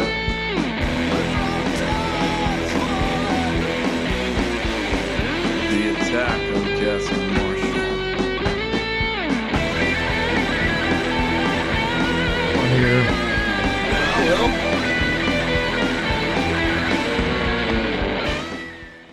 All right, we're back. Sorry about that. Needed a coffee break. Welcome back, buddies. I've got some coffee. I'm feeling a little run down myself, even though I'm on vacation for the next couple of weeks. That's what when you As far told me as I the can other day remember. that you could do it whenever the next couple of weeks. I was like, oh, he must be on vacay. Oh my God, that is so hot. I know you drank that like it was a Diet Coke on ice. That probably sounds like Anderson Cooper on New Year's Day or New Year's Eve 2 years ago, where he goes, oh, that fucking burned my face off. Sam, You're not going to taste your next week of meals. Sam, get in the refrigerator and get this man some cold water to pour in there. No, I need some cold beer, I think. But no, that was Anderson Cooper going, I remember you sending that out. I remember that. Oh my gosh. no, that's some hot, that's out of the Keurig? Oh yeah, David. If you'll notice, Jeez. I won't drink this insulated tumbler for like 20 minutes. Yeah, Joe won't touch that till tomorrow morning. No, if I put the lid on it, I wouldn't touch it till tomorrow. What is that? What is the logo on that tumbler? It's something from Shield Box. Actually, I can't wait to get my tumbler. Becky got me Shield Box last year for Christmas. She got me 3 months of subscription, and what it is it's a like a monthly box for law enforcement. And each month they would send you, like, I got a coffee cup once. I got a fancy handcuff pouch 1 month. Like, they always give you, like, a piece of equipment. Is it through Amazon or is it its own? No, it's like shieldbox.com. It's actually, it was really, really cool. Okay. But there's always a piece of equipment, like a snack, like a tumbler. I can't remember what else they gave me. But then, like, I got a book over here. I was looking at that. It's called the Modern Day Gunslinger, and it's got different it's got different shooting drills and all kinds of other stuff in here. I mean, it's actually really, really neat. I enjoyed it. Yeah, this brings up a question I've had for you for a long time, though. I've never asked you this. Have you ever had to accompany a prisoner to the operating room? No. I was going to say it's a simple yes or no question. But You had to think about it for a while. No, So like, do you ever have to go back with someone to surgery? no, I've come close. Yeah. But by the time they were asleep and we decided, hey, we're just going to sign warrants and we'll pick them up later. Well, man, I'm going to tell you. Or even a victim I haven't, because actually, oddly enough, the first time Richard Kern, one of my dear good friends at work and fellow canine handler, met our father, somebody got shot, and Richard was in the ER with him, and Dad was taking him up to surgery, and he's like, all right, well, I've got all the information that I need. I guess I'll see you guys later. And Dad was like, well, do you want to scrub in, and I'll just give you the bullet straight out of him? And he was like, well, yes, I do. Well, so I'm not. Well, I guess so. What I'm talking about is something different. So I think what you're making reference to, it would be in the absolute acute phase of something like a gunshot victim or stabbing victim or something. What I'm talking about is someone who's already incarcerated, Like an elective procedure. yeah, for- and so that's like probably Department of Corrections or it'd sheriff be or something like that. It right? would be like Regional Jail Authority or Department of Corrections. Yeah. So I think the point I'm going to bring up here is, and I know that like this is a departure from what we were talking about, but it's just interesting conversation. So I see, I mean, you wouldn't believe this, but every fucking day I see a prisoner come to surgery for some reason. Usually it's because they got their ass beat in jail and they have a broken jaw or a broken eye socket or something like that. Yeah. But they're always accompanied back to surgery by someone who I guess is from Department of Corrections. Yeah. Like I said, it's either DOC or a regional jail authority. And the patient is always handcuffed to the gurney. And this officer always comes back to surgery with us with a taser and with a firearm and with his own set of handcuffs. He puts on the bunny suit, or he puts on scrubs, whatever. And I've never said this to one of them, but I always have wanted to say this. Like, why the fuck this big show of force? Because when I give them these medicines, they ain't fucking going anywhere. You know what I mean? And they're not going anywhere during surgery, but these guys will sit in there the whole time they're having surgery. And I agree with you. However, I also see the other side of it.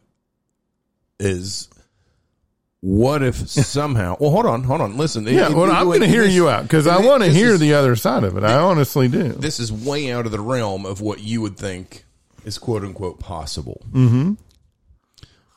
What if you or somebody else in that staff knew said person really well, and while the CO or the guard was gone, said, "Haha, bitch, he's gone." Mm-hmm. Granted, he may be asleep, but it's not necessarily just for the prisoner. It's to make sure that nobody tries to take the prisoner elsewhere, if that makes sense. Yeah. Nobody else tries to help the prisoner escape. So I've actually thought a bunch about this. It would take all kinds of medical equipment to keep that person breathing. Yeah, so I've thought about this a bunch. So I've thought, excuse me. One of my thoughts was, maybe this officer is there to make sure that we don't do anything inappropriate to the person. That could be it as well. I mean, maybe it's someone who's committed a heinous crime, and you could be a relative of that person's victim. Well, and that too, yeah. But maybe it could be an especially heinous crime. Like I don't know, like a murder of a child, right, or rape of a child, or something like that.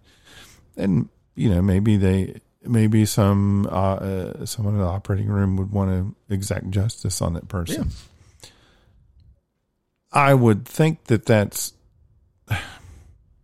I'm not going to say it's not possible, but I think it's like extraordinarily rare. Yes, because I think it's not necessarily possible. Well, I think it just goes. Probability of it is. I think it just goes against what we all are there for. Well, it's just like the and I can't remember his name, but the guy up in Charleston that murdered the police officer, Cassie Johnson. Yeah, no, I wasn't involved in that, but they all took care of him. Right, exactly. Yeah, they took care of him as if he was an innocent bystander who was crushed under a car or something. Yeah, they knew what he allegedly did, but they still took care of him. Right, and I think that's what people in medicine do.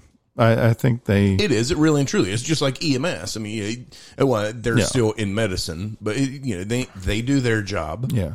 And and hats off to the Charleston Police Department for sitting with him and doing their job professionally as well. Mm-hmm. And then I guess what you're talking about is maybe someone else could help this person elope, right? And I mean, I would like to think that is extremely rare or even like impossible to do. For the same reason, we're all sworn to take care of a person impartially. I don't know, but I don't know. This is just one of these things I always think to myself, like, ha ha ha, this is fucking hilarious and stupid. Oh no, that these guys are sitting here with a gun and handcuffs and a stun gun, and then they will literally sit there through the whole surgery. Yeah, they're paralyzed. They're under deep anesthesia. Like they're not going anywhere, and no one's going to abscond with them. Well, and surgery. I guess it goes back to depending upon where they are, what they've done, who they are. Because I'm sure El Chapo or whatever his name is, he may have enough pull and enough money to hey.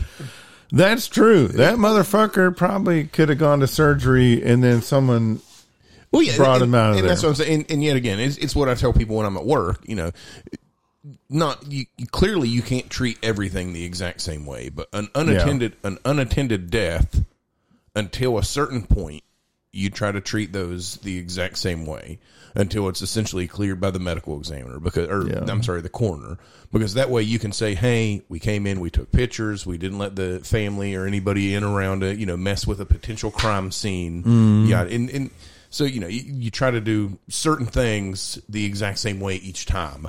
So that way nobody can ever say, well, but you all did it this way instead of this way. I can buy that. I can swallow that. Yeah. I just, like I said, I think it's always been overkill anytime someone comes to surgery, because the emphasis is put on physical restraints. Right? Yes. And what do I do for a living? I mean, I guess if you boiled it down to its essence, I put the chemical restraints on people. Yeah. Mm-hmm. I mean, there's nothing they can do to leave that operating room. What are you laughing at? Is this Saturday Night Live? It's it is. Saturday Night Live, and they just showed Dr. Fauci first pitch. Who played Fauci? Who was that? Well, it was actually his real Fauci. first pitch. Yeah, it was actually Fauci throwing out the real first pitch that went okay. way left. I hadn't seen it. You didn't see Fauci's first pitch? Oh my God! I just now saw it awful. on Saturday Night. Oh yes. Well, yes, it was. Dad had I bought them, and he didn't give them out. He always does this. I want to know where he just stores all the shit he buys. We will find it one day. But so, like, I bought one day. 10 Fauci baseball cards from Top. Are you shitting me? No, they were $100 a piece. What? No, you didn't buy 10 of them for $1,000. Dad did. Oh, what? No, Through he me. didn't. I had to buy them. It was a limited thing, and they only had Because so many. I'm calling you out of that. Sam's There's got the no hook way up that at David Dad Hill spent Limited. $1,000 on some bullshit. And they was going to give them to each baseball one of cards. us in our stocking for Christmas. Sam's got the hook That up at just David reminded Hill me. Limited. That's why Sam bought them. No, we never got them. We were supposed to get them. I know, You that's know what I'm saying. I forgot to bring to you guys. I totally meant to bring this bullshit to you. factor. I told you about that shitting competition. Oh my No. God! Yes, yes. I'm sorry. I did. I'm sorry. I'll tell you what, though, I did finish that season after you guys talked about it. God loved that TV show, especially the pepper eating show. Oh my God! And David, I may have got multiple listeners of yours to watch it anyway, looking for the shit competition. Looking for the shit episode. That's no, why I but went what back I and forgot started to bring watching to it. you guys, what I actually have in my possession, I meant to bring down here today, I forgot, is a book. Okay. The title is Reasons to Vote for Democrats. Is it like your Jeffrey Epstein killed himself book? Okay. Yeah, he's the Actually, one guy that they didn't watch all the time. Actually, it is slightly different from the Jeffrey Epstein book. So the book about Epstein is, the title of it is How Jeffrey Epstein Killed Himself. You got it. Yes, It was all the yes. same thing on every page. No, every page said Epstein did not kill himself. Okay, this book I have, Reasons to Vote for Democrats, is hilarious. It has a table of contents, and I can't remember who wrote it. It might have been like Michael Knowles. I cannot remember. But anyways, it has a table of contents like on foreign policy, domestic policy, like, healthcare, blah blah blah. Every single page in it is blank. I figured as much. Every page is blank. Oh, it's the most glorious book ever written. See, why don't we think of some shit like that before other people And the thing do? is, I bought 2 copies of it because I wanted to give one to you, Sam. I wanted to keep one for myself, and they're $10 each. That person just made like $1 million. You got to get that for me. I know it. Oh my gosh! No, I'm gonna give one to you. I swear. And I knew I said this podcast wasn't going to get political, but no, I have that book, and that's funny. It's freaking hilarious. Every page is blank. That is awesome. You know, that's funny. That'd have been funny 10 years ago. Yeah, but no, that Jeffrey Epstein book is hilarious too. Because it's broken down into chapters too. It talks about like evidence and testimony and blah, blah, blah. And every chapter, like every page said Epstein did not kill himself. I did see the other day on Netflix when I logged in that apparently there's a docuseries on Epstein not killing himself.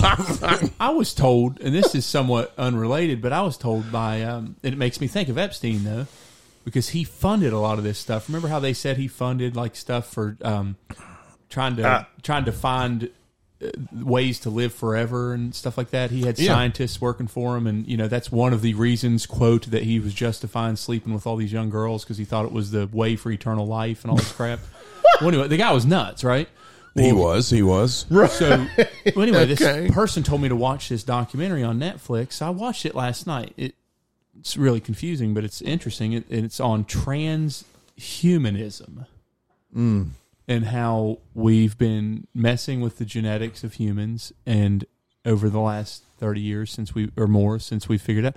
And one of the things they brought up was goat spider web milk or something. So anyway, So how about that tomahawk ribeye I bought today at Sam's Club? no, I thought it was full of crap. I Googled it while I was watching it, and get this, how they make a lot of Kevlar. Joe, I'm not making this up. They've put the genetics of spiders. Do I need to mute you, Sam? I think you do. Or is Sam mic number 3? Yeah, Sam's mic number 3. So how about that cowboy ribeye I bought today? So, I can't wait to cook that cowboy ribeye. well, and so not here's the boil it. thing. Sam has been muted. I have control of all this. Did you hear me, Dave? And not boil the cowboy ribeye. It is. So I looked at that cowboy ribeye. So you sensed the picture of it, and back. I zoomed in on the picture. It was 3+ pounds. 3.68 Yeah, pounds. that's a big steak. Yes. But then I also looked at the expiration date on it. It's in the freezer, bitch. Okay, that's what I was going to. So your Facebook post said, "Can't wait until the weather is good enough to smoke this" or something. And I remember looking at Megan. I showed it to Megan, and I said, "I hope he realizes that the weather's not changing in the next week, because he needs to freeze that thing." So Joe was talking about this cowboy ribeye, and I said, I got a cowboy ribeye, tomahawk ribeye story to tell you. This summer, I splurged and bought like a $25, $30, whatever, it was right around there, tomahawk ribeye. And I had it in the fridge, couldn't wait to cook it. Like 2 days later, I had plans to cook it, and Ying and I were going to eat on it. I came home that day, and she literally, when I came, she was boiling it. And I said, Sam cried a little bit. I was like, Boiling it? Like, who boils a steak? Isn't it like the sous vide Yes, it is actually. technique, whatever? I know who does that. I'm not going to dime him out, even though he'll never listen to it. But he and I talk, and I call him a sissy all the time. Who, Ben? No, his name's Dr. Hackman. does he boil steaks? Yes. So anyway, she did. She boiled the tomahawk steak. And so they used this silk from the goats.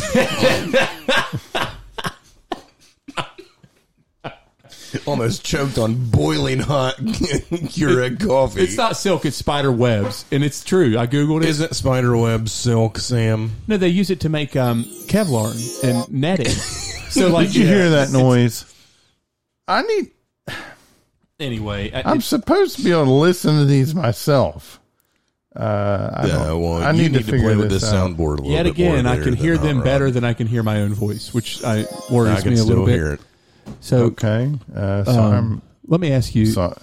I'm wrong.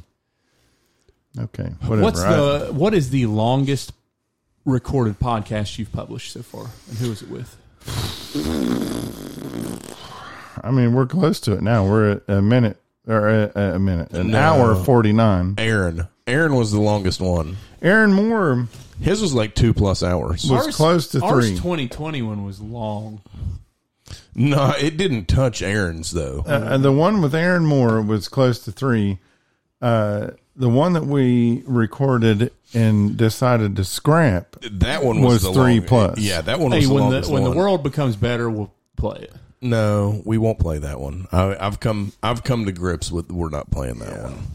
I mean, there was some badness with it, and that's what I'm saying. That one should not be played. As I said, I've come to grips with that. It should not be played. So let's see. Aaron Moore was 173 minutes. Oh, that's shorter than I thought. So 120 minutes is Sam Denning. So that's 2 hours 53 minutes. No, actually, the year end with Sam Denning was 182 minutes. That's the longest one. Damn. I felt like we were there forever. I was Now hammered listen, when we left that. just so you know, the shortest one is whiskey versus whiskey. Well, that was the one I just did in response to whoever's comment. I still don't even know who that person was. Who was that? Was username was Wraith something. Isn't that your buddy from college? I believe it is, actually.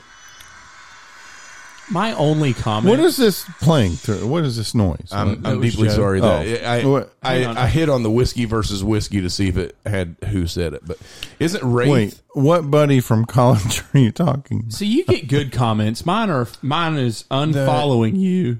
Oh, but Don't no, that's wanna just our waste mother my that time. said that. Don't want to waste my time The with one that garbage. did comedy. The one that did comedy. You think that's Rob Rafferty? Yes, No, because instead of Wraith, I think that's Wrath 1013.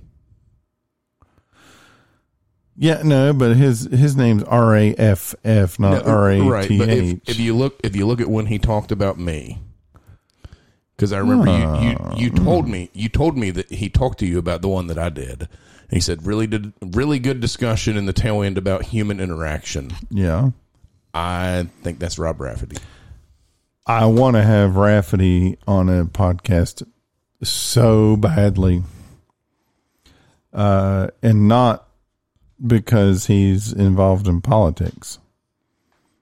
Like, and the thing is, he's told me he will not talk about politics, and I respect that from him. But no, Rafferty, for as political as he is, Rafferty has gone in a totally different direction with his life. He's a comedian. He's a film producer. He's written, for fuck's sake, he's written a children's book most recently. I didn't know that. Seriously, I think it's about to be published. Like he's written a children's book and he's had someone illustrate it for him. And then he's gone back to school, like some online school, I think, to get a master's in fine arts in like writing and producing film. Huh. But I honestly, since I've started looking at the comments on yours, I've honestly thought that was Rob. It could. I couldn't remember his exact name, but I still haven't got to the bottom of that. I don't know who that is. The Wraith person. And since I did that one episode, and they did respond like, thank you for discussing my comment or whatever. But I've heard nothing from that person since then. But no, I do want to interview Rob Rafferty. I think it'd be a fascinating interview. Oh my gosh. So is this like a request to have him reach out to you again? Nah. Well, it's not going to be him reaching out to me. Like I just need to. I always tell everyone. Excuse me. I've got all these ideas. I've got all these contacts, and I've actually contacted these people. And they're all willing to do podcasts. Speaking of, it's just the issue is actually finding time between the two of us or more of us to do the podcast. Speaking of, I'll try to Since you're available anytime within the next 2 weeks. Yeah, I'm not working the next 2 weeks. I'll try to reach out to Joe. My next night off is Sunday the 31st. So I have tomorrow, Monday, Tuesday off. Mm-hmm. But my next night off would be Sunday the 31st. Yeah. And it appears from talking to him, that he's fairly open. So I'll reach out to him. Yeah, but no, so if like, you're good for the 31st, I'll see if he is as well. no, if you look at my notebook of all the people that I've penciled in, I want to talk to, like, so I've talked to Raph. I've talked to this guy named Amiri, who's a local surgeon, does woodworking. I want to talk to him about his woodworking. I've talked to our stepbrother-in-law, Mark Haffertepen, and I do want to talk to him about insurance and how COVID has affected that, because I'm sure COVID has infected insurance. It has, but speaking of have to tap it, yeah, have to tap it. I saw the other day on the Book of Faces that he got to meet Coach Huff. He met Coach Huff. I don't know the setting. I need to talk to him about that. I don't either. But however, I wanted to segue into that. I am very, very excited for Coach Huff. Yeah, so I liked Doc Holliday. Don't get me wrong. I mean, you can't like a coach that has done well and gone to bowl games. You mean you can't not like? Right. I'm sorry. Yeah, you can't not like him. However, I'm very excited for this program, and I'm very excited for Coach Huff. Well, I just want to put that out there. Well, I mean, obviously, people have to understand that about us. We've lived in Huntington our whole lives, essentially, and we're Marshall fans.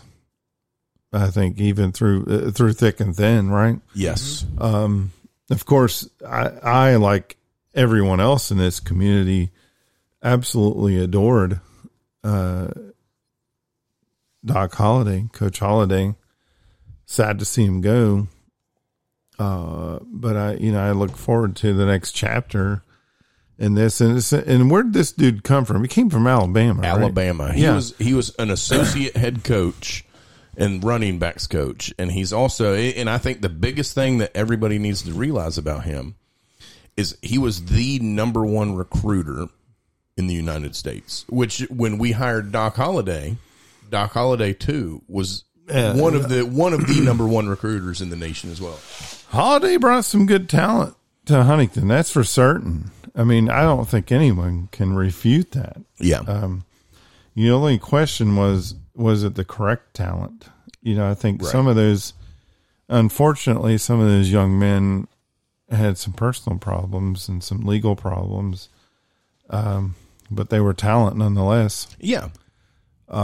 So I've already seen some encouraging recruits from this Coach Huff. Yeah, and looking just briefly from what I saw, his Coach Huff's contract there's incentives for ticket sales, and just listening to everything that he said in all of his press conferences and being introduced as the new head coach and everything. I'm very excited. I think he brings an excitement to Huntington and Marshall football that hasn't been here since Doc Holliday first got here as well. So I hope that continues, and he's young and he's vibrant, and I really hope nothing but the best for he and Marshall football.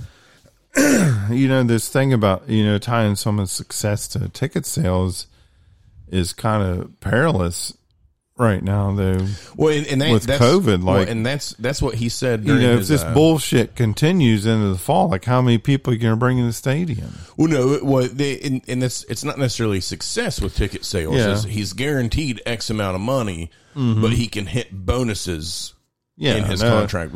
But when in his introductory press conference, he said, God willing, hopefully COVID's done by this fall, and we can all get back out. And I'm telling you, I am hoping that COVID is gone 100%, and there's a total resurgence in interest in the Marshall football program, and I am too.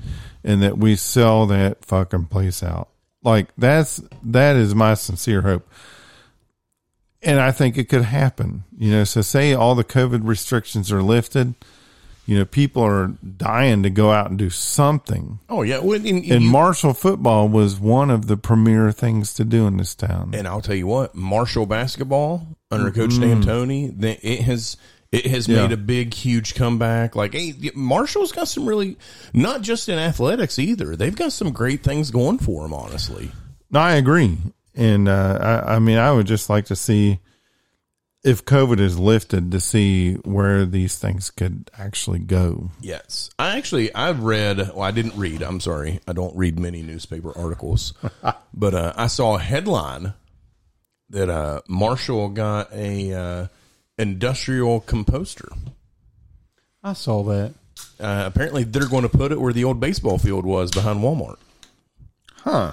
And it's going to be run by the engineering department. And I'm actually, I mean, yet again, it's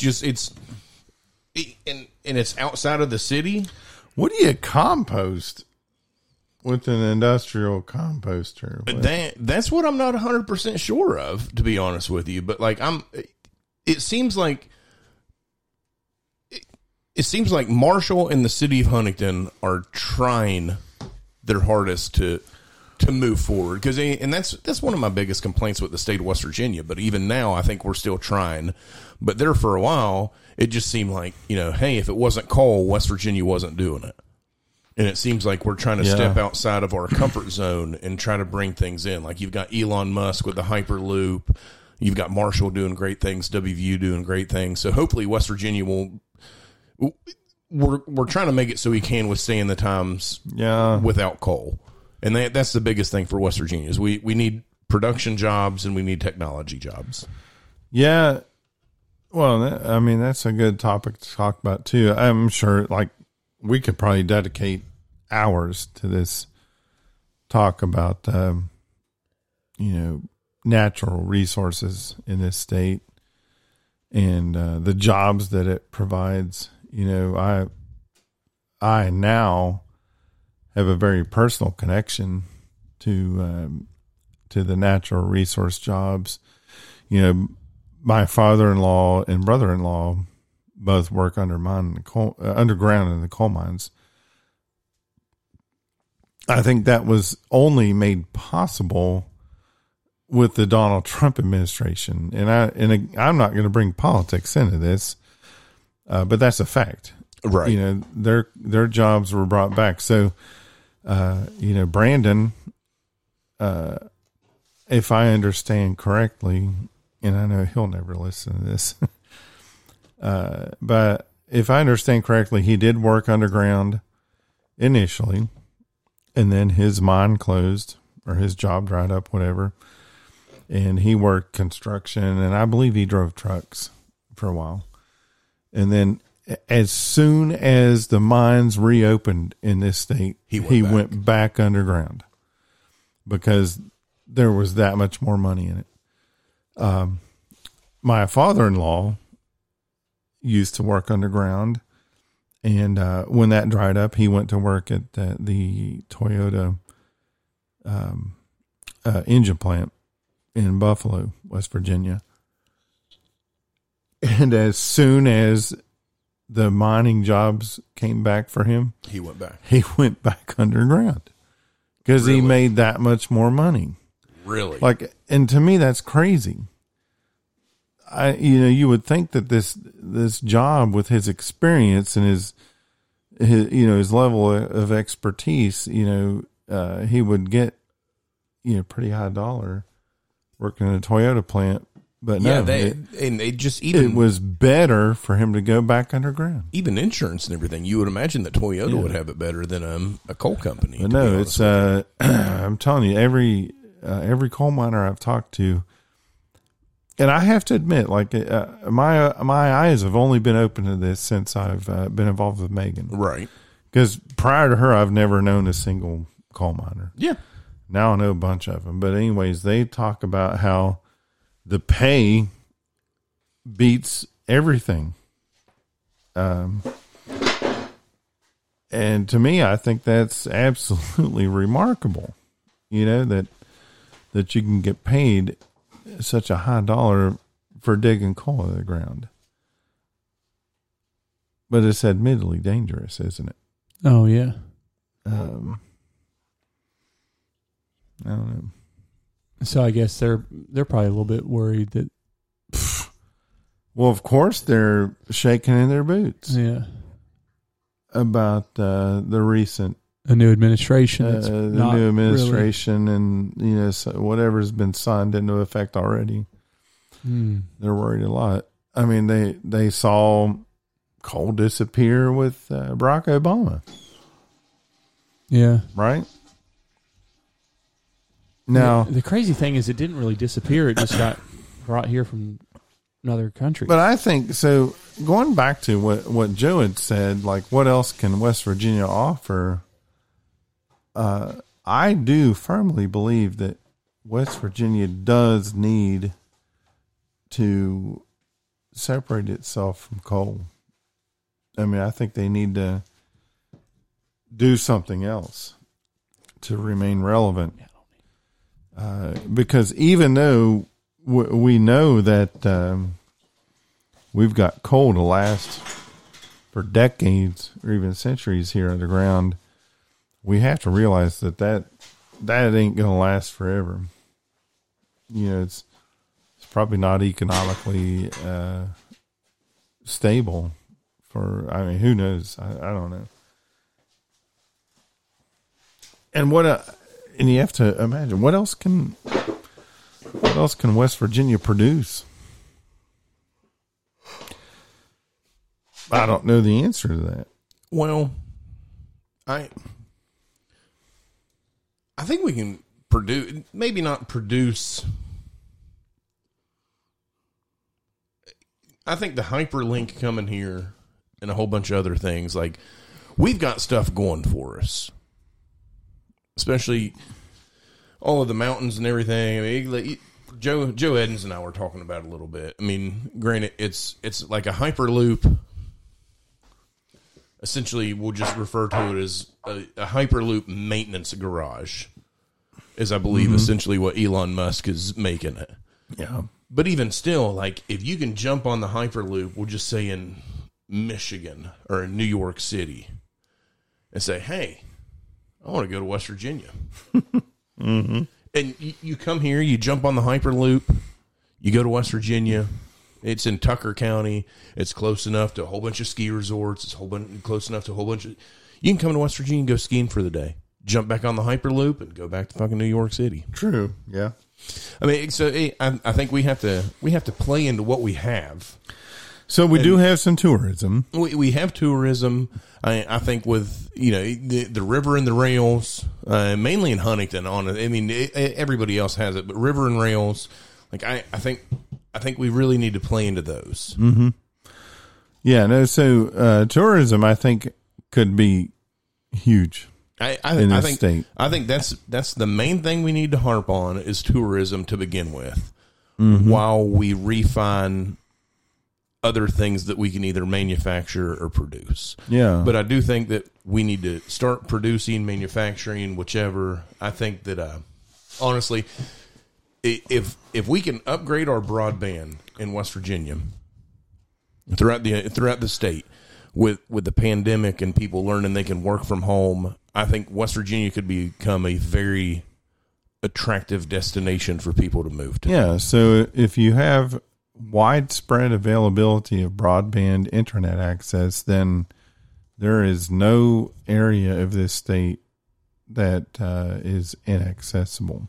Correct. But that's step number one is you got to get the broadband to everywhere. Yeah.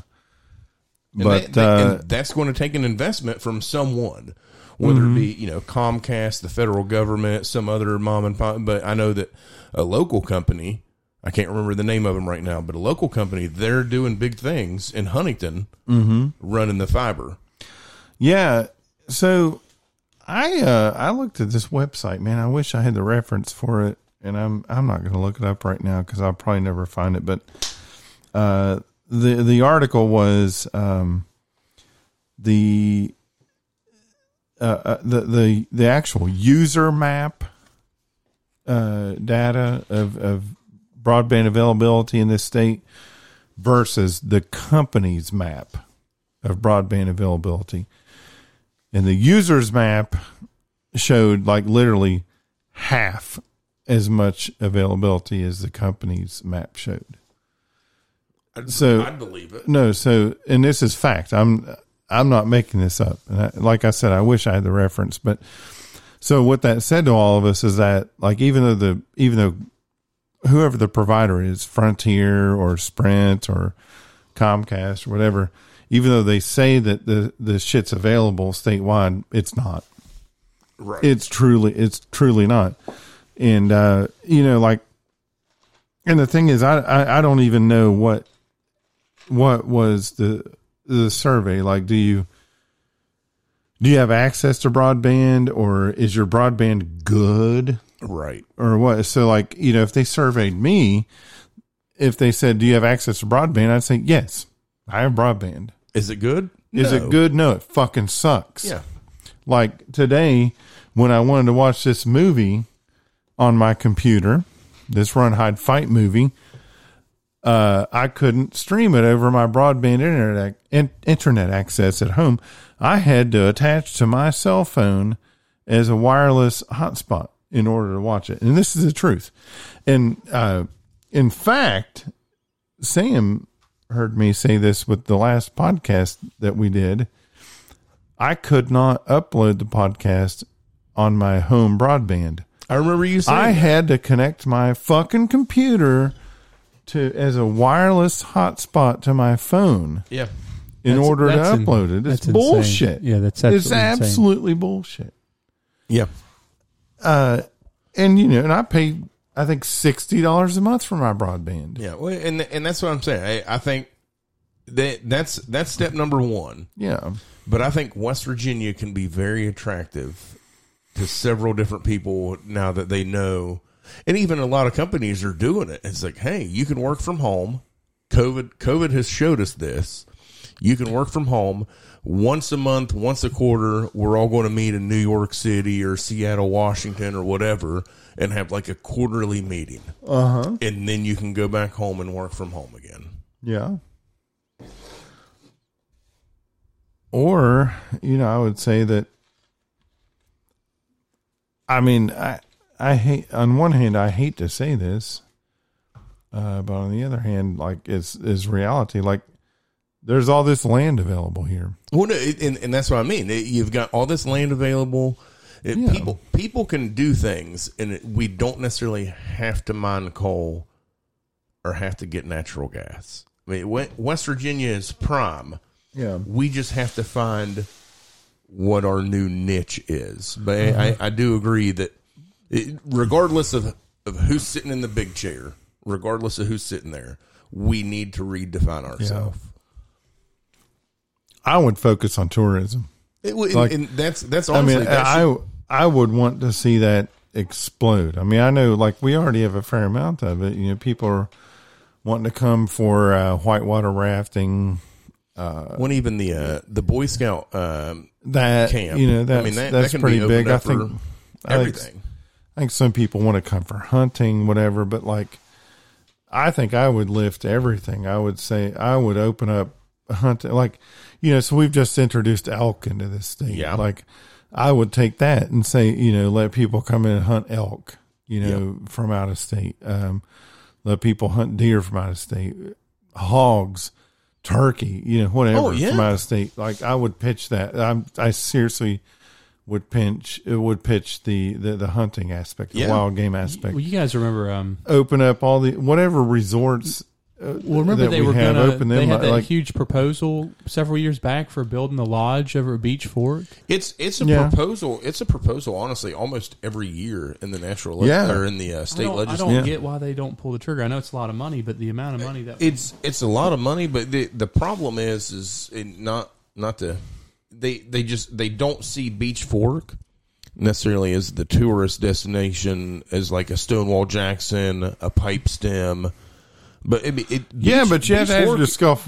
You have to ask yourself why. Why is it not a destination? Because there's nothing there. Yeah, they don't have that's what I'm saying. It can be as much as a destination because, especially once a year, you've got a big sternwheeler coming in and giving tours of Huntington. You've got Heritage Farm down here. I mean, you've got things. You have to learn how to essentially promote this portion of West Virginia. Yeah, right. Absolutely. And another thing to look at is all these railroad excursions. Yeah. That I think really are only locally recognized. Yeah, and I think those could bring people in and from other countries. COVID decimated them. Other states, I mean, in other countries. And COVID decimated them. No, totally. But you have the New River train. That's probably like the biggest one. But you have all these excursions that go out of Elkins. Yeah. They go or Cass or whatever. What even they just extended the Hatfield McCoy Trail. I mean, Hatfield McCoy Trail system is absolutely fucking amazing. It is. I remember. It's been years, but you and I went out on it a couple of times. It used to be you could only ride a 4-wheeler or a motorcycle on it. Now you can take a Jeep on it. Yeah, and that's what I'm saying. They have all these campsites and everything. They spent so long trying to build up the ski, the whitewater rafting, this, and this. All that stuff is great. Mm-hmm. And don't get me wrong, people love it. But now we need to start moving south, towards Huntington, and even north up towards Morgantown. I mean, Morgantown's got WVU; it's got stuff to do up there. But expand through the entire state, not just the whitewater rafting and the skiing and things like that. Yeah, so it's always like I want to compare this. See, here's how I see it. I have lived outside of Huntington, right? I think. Neither of you two here. Well, so Sam's lived down in Blacksburg, Virginia, right. But what the fuck is ever going on down in Blacksburg? I haven't lived anywhere other than Fort Paul Road, Road. Let me put this in perspective. So when I lived in Pittsburgh, the first thing that came to my mind was like, oh, there's always something to do. Yeah, I can go to a Steelers game. I can go to a Pirates game. I can go to a Penguins hockey game. I can go to this concert venue that's got anyone you want to see coming in. 3 or 4 times a week. I can go eat at any number of awesome restaurants downtown.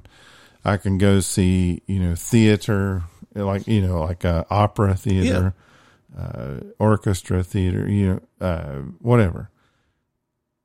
Arts, sports, food, university, whatever. I come back to Huntington and everyone says, oh my God, there's nothing to do here. Thing is, if you dig deep enough, there's sports. Yeah. There's arts. Yeah.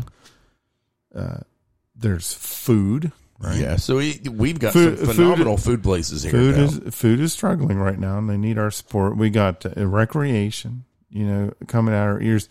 So I would say, being a Huntingtonian, and I know what's here, I know what's in the region. I would say, on the surface, you might say there's nothing to do here, but if you know where to look and you know where to dig, we actually have a boatload of stuff to do here. We do. I think the biggest problem, honestly, is to the layperson, if you will.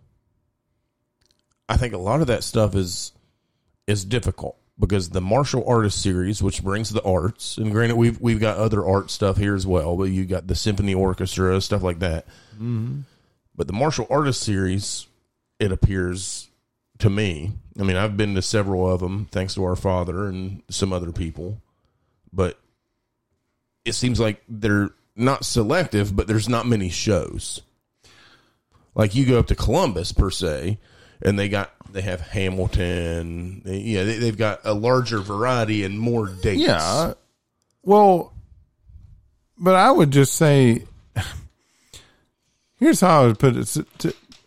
So what you're telling me is if you go to a bigger city, there's bigger shows. Well, and I won't argue with that. But my argument to someone who says there's nothing to do here, I'd say, no, you're wrong. No, there's plenty of stuff to do here. Don't get me wrong. I totally agree with you on that. But you don't have the freaking Broadway shows. I mean, I'll admit that, but you do have this, like you said, the martial artist series, which is in like the fall/winter season, and it's weekly almost, and they're going to have some good acts, some nationally recognizable acts.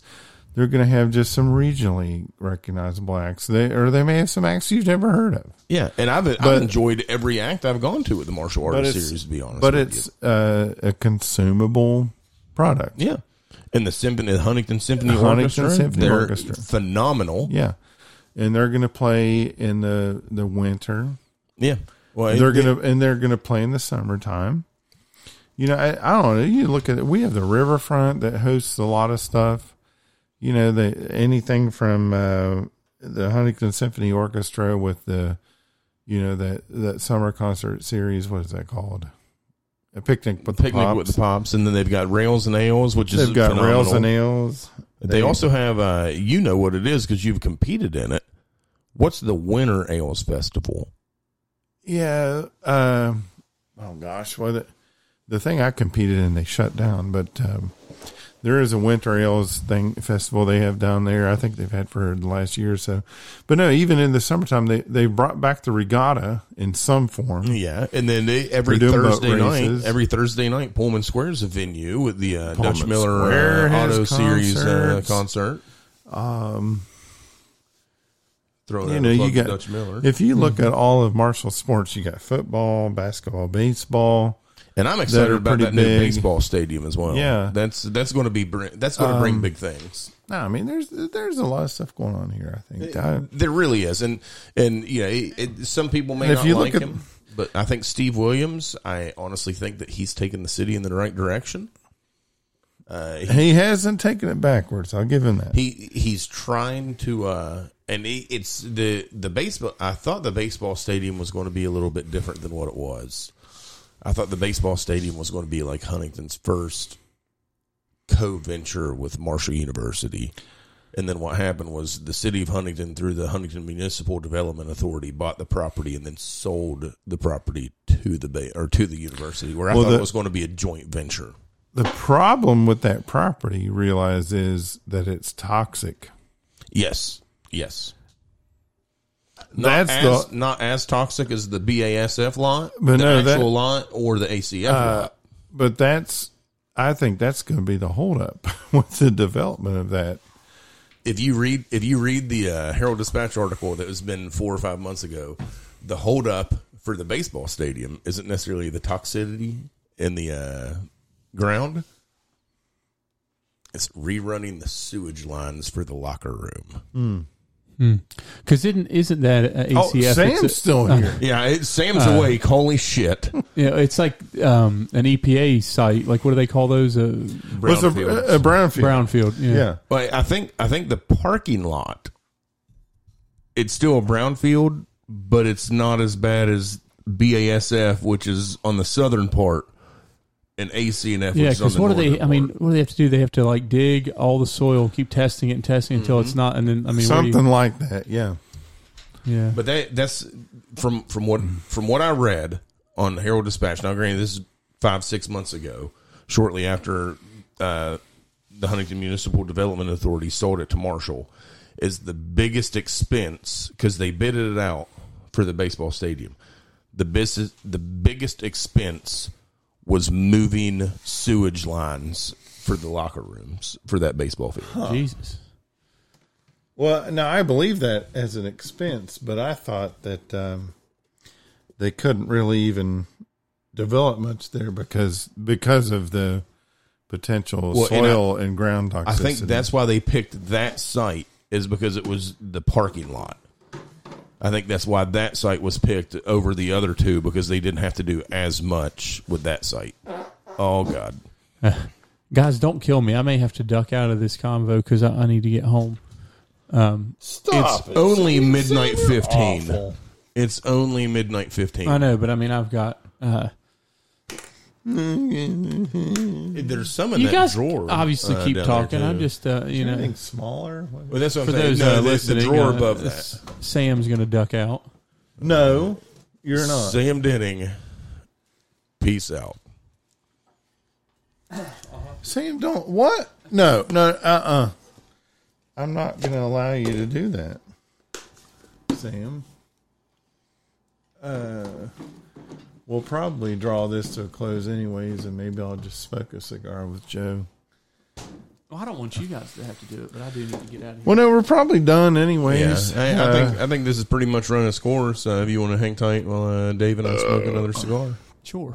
Yeah.